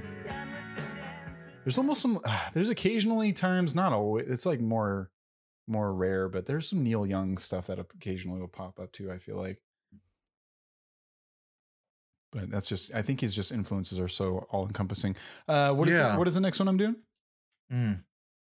I don't know. I think I don't think we have. I was just gonna say, because Gotcha. we've been talking about how he opens the albums with just perfect songs, but for Under I Saw the Light on the liner notes for Something Anything, he says, if there's a single on this album, this is it. So I put it first, like at Motown, and that's what he has for that one. Perfect. But yeah, if you do get this, I'm sure if there's repressings of it that it'll recreate the liner notes. But if you can, try to find like an original pressing, because it's worth it for that's cool for these notes. Yeah, I was gonna. He did the kick out of it. I was gonna. Yeah, I don't want to end on a sour note, but there was this one album that he did where the band had like a bad experience with him, but it's not a band I've heard of. They're called 12 Rods, and their album was Separation Anxieties. You wanted to change their name to 12 Todds, 12 but Todds, they didn't want to do that. Okay, I'm gonna do it. Fuck it. We've given him so much love. Like, let's just do a little. And honestly, this could be have as much to do with the band as it does with him. Separation Anxieties was recorded on the island of Kauai with famed producer Todd Rundgren through the course of 6 weeks. However, the band thought negatively of his performance. According to vocalist and guitarist Ryan Olcott, Todd was underperforming. He was the last person to show up at each session and the first one to leave. He didn't care. He was just there to press record, read magazines, and drink Fosters. It was disheartening, Ev Olcott remembered. All he could do was press the record button to go back to doing crossword puzzles. Some of those that doesn't sound like our boy Todd. That doesn't sound like Todd. Some of those songs are good, but Todd Rundgren did the absolute worst job possible with that record. Adding to the session's troubles, drummer Christopher McGuire had left the band during the recording process.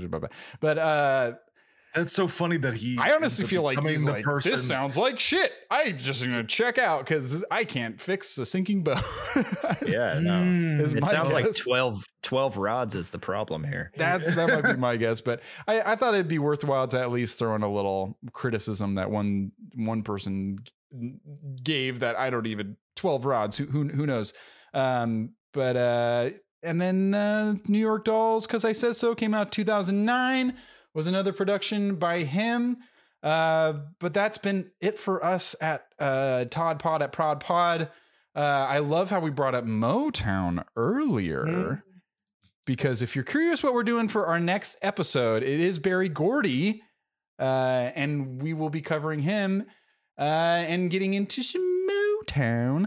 To you, Corey, and to you, Brandini, I just have to say I love you both. Love you too. Can I leave us with the Todd thing? I want you to do that to sign us off, and then I'm gonna pick a song. But be ready. I'm just gonna do any sort of plugs that people want to reach out to us. Do you know the email for this one? Brandini for the ProdPod. Yeah. I think it's let me see here. I want to pull it up. It is theprodpod@gmail.com if you want to leave us a line there. If you have any ideas for any other producers that we should cover, what you think about us so far, anything you would like to see or not see. And then also, if you like what you're hearing and you want to hear more of it in a different way, you can come over to another little podcast that me and the Brandini do about polarizing movies called Polarize, where we talk about movies that audiences and critics disagree on according to Rotten Tomatoes. Sometimes critics love it, sometimes audiences hate it, or vice versa. We just talked about Phantom of the Opera. We just talked about Grandma's Boy. We just talked about Fear and Loathing in Las Vegas with our very own Corey Hart Blarge. wearing sunglasses at night, as we all do. Yes, as we do during this record. You got to be so fucking sick of that joke. I'm sorry. I literally got that at work today. I'm not even lying. Yeah, but it's okay. I liked it better when you did it. Thanks. I mean, you're just asking for it. Wearing your sunglasses at night. Come on, you're doing it. You never do that with that name. And yeah, we talk about movies that people disagree on. It's a lot of fun. Corey's on it. It's a lot of fun. Every so often, and we have a blast. Join us there at Polarized. And Brandini, please sign us off. Well, wait, we haven't done our personal top 100 Rundgren songs yet. Oh, okay. Gotcha. Buckle in. Buckle in. For number 100, I have bang the drum all day. Maybe next time. What's your favorite album of his, Corey? Something anything. Yeah, okay, that's all our favorite. My top 5, if you want them, I can run through them. Please, yeah, do it. So 5 was the ever popular Tortured Artist Effect. That cracked my top 5. Mm-hmm. And then 4 would be Wizard, a True Star. 3, Todd. 2, Hermit of Mink Hollow. And 1, Something Anything. Whoa. What was 3? What was 4 and 3? Say those again. You want me to just do the whole thing again? No, I got everything but 4 and 3. What was 5, 4, 3, and 2? 4 was a Wizard, a True Star. Okay. 3 is Todd. Got it. Okay. 74. And then 2 is Hermit of Mink Hollow. No, I already knew that one, Corey. I told you. I just need 3 and 4. Sorry. God. Forget Oh, that's so funny. All right. Please, Brandy, and leave us with a little passage from Todd himself. The Book of Todd. From Todd himself. We appreciate you guys for stopping by, and we'll see you next time. Love you so much. Yeah, love you. Love you. All right.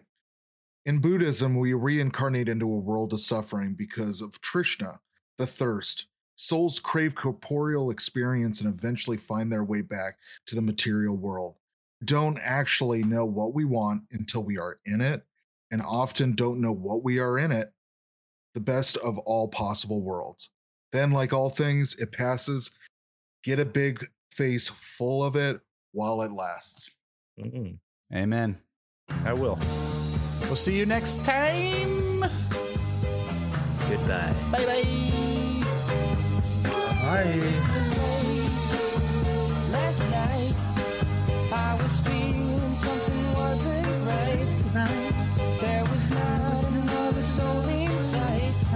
Oh no, I got sick of it. Oh no, I'm sick of it. Oh no. Impossible. What did I tell you? It's impossible. It will not happen. Though I knew that there was something wrong, and a feeling that feels so strong about you. Then you gazed up at me, and the answer was plain to see. 'Cause I saw the light in your eyes. Woo! In your eyes. Did your mom ever see him live? Oh my God. How did I not? Oh my God. Oh, you can say it right now. We'll do a post. We got to start over. Okay. Yeah. P.S. guys, my mom saw Todd Rundgren, with her best friend, Jane. Sorry, Jane, if I'm blowing up your spot. They smoked hash before, and Jane was so high and having such a poor time that they left the concert after about 2 or 3 songs because Jane was having a freak out. And then Jane crashed her car and totaled it on the way out. God. And my mom's still real bummed about it, but she guess it could have been worse. Talks about it a lot. It could have been worse, but yeah, it also could have been a lot better for my mom. So yeah. But yeah, it was funny. I told her the other night that we were working on this episode, and every time Rundgren gets brought up, she talks about this experience. But I actually recently looked up the set list for what she missed, and I texted it to her. I'm like, look what you missed. And she's pissed off about that. After what album, or like around what and when in his career? I think it was 76. Wow, I want to say. Fuck. So it was like, yeah. So right after like in between Todd and Hermit of Mink Hollow. Wow. Those 2 albums that are kind of in there. But Jesus. But yeah, man, I mean, he was touring a bunch at that time, and it was in Ohio somewhere. Yeah, I forget the venue, but yeah, so that was, I don't know, maybe next year if he's touring, I'll take her to go see him or something. I was gonna say, I think he's still touring. Right? Yeah, I'm sure he does. I mean, last, I don't last know year he did a thing where it was like a virtual concert, but you had to, of course, you had to be in the zip code. Like there was a tour dates, really, and he recorded all from Chicago or something, but there were tour dates. And so like, say it was like March 16th for LA, and you had to be in a certain area code to access that. And then he would design the set to be catering to like Los Angeles people or like San Diego or like whoever else. And then, and he just did a whole tour in one spot and then just virtually streamed it and made it exclusive in a way that was, it's just, he always finds a way to make it as for real. Yeah. What a guy. He's a wizard and a true star. Not one of those fake stars.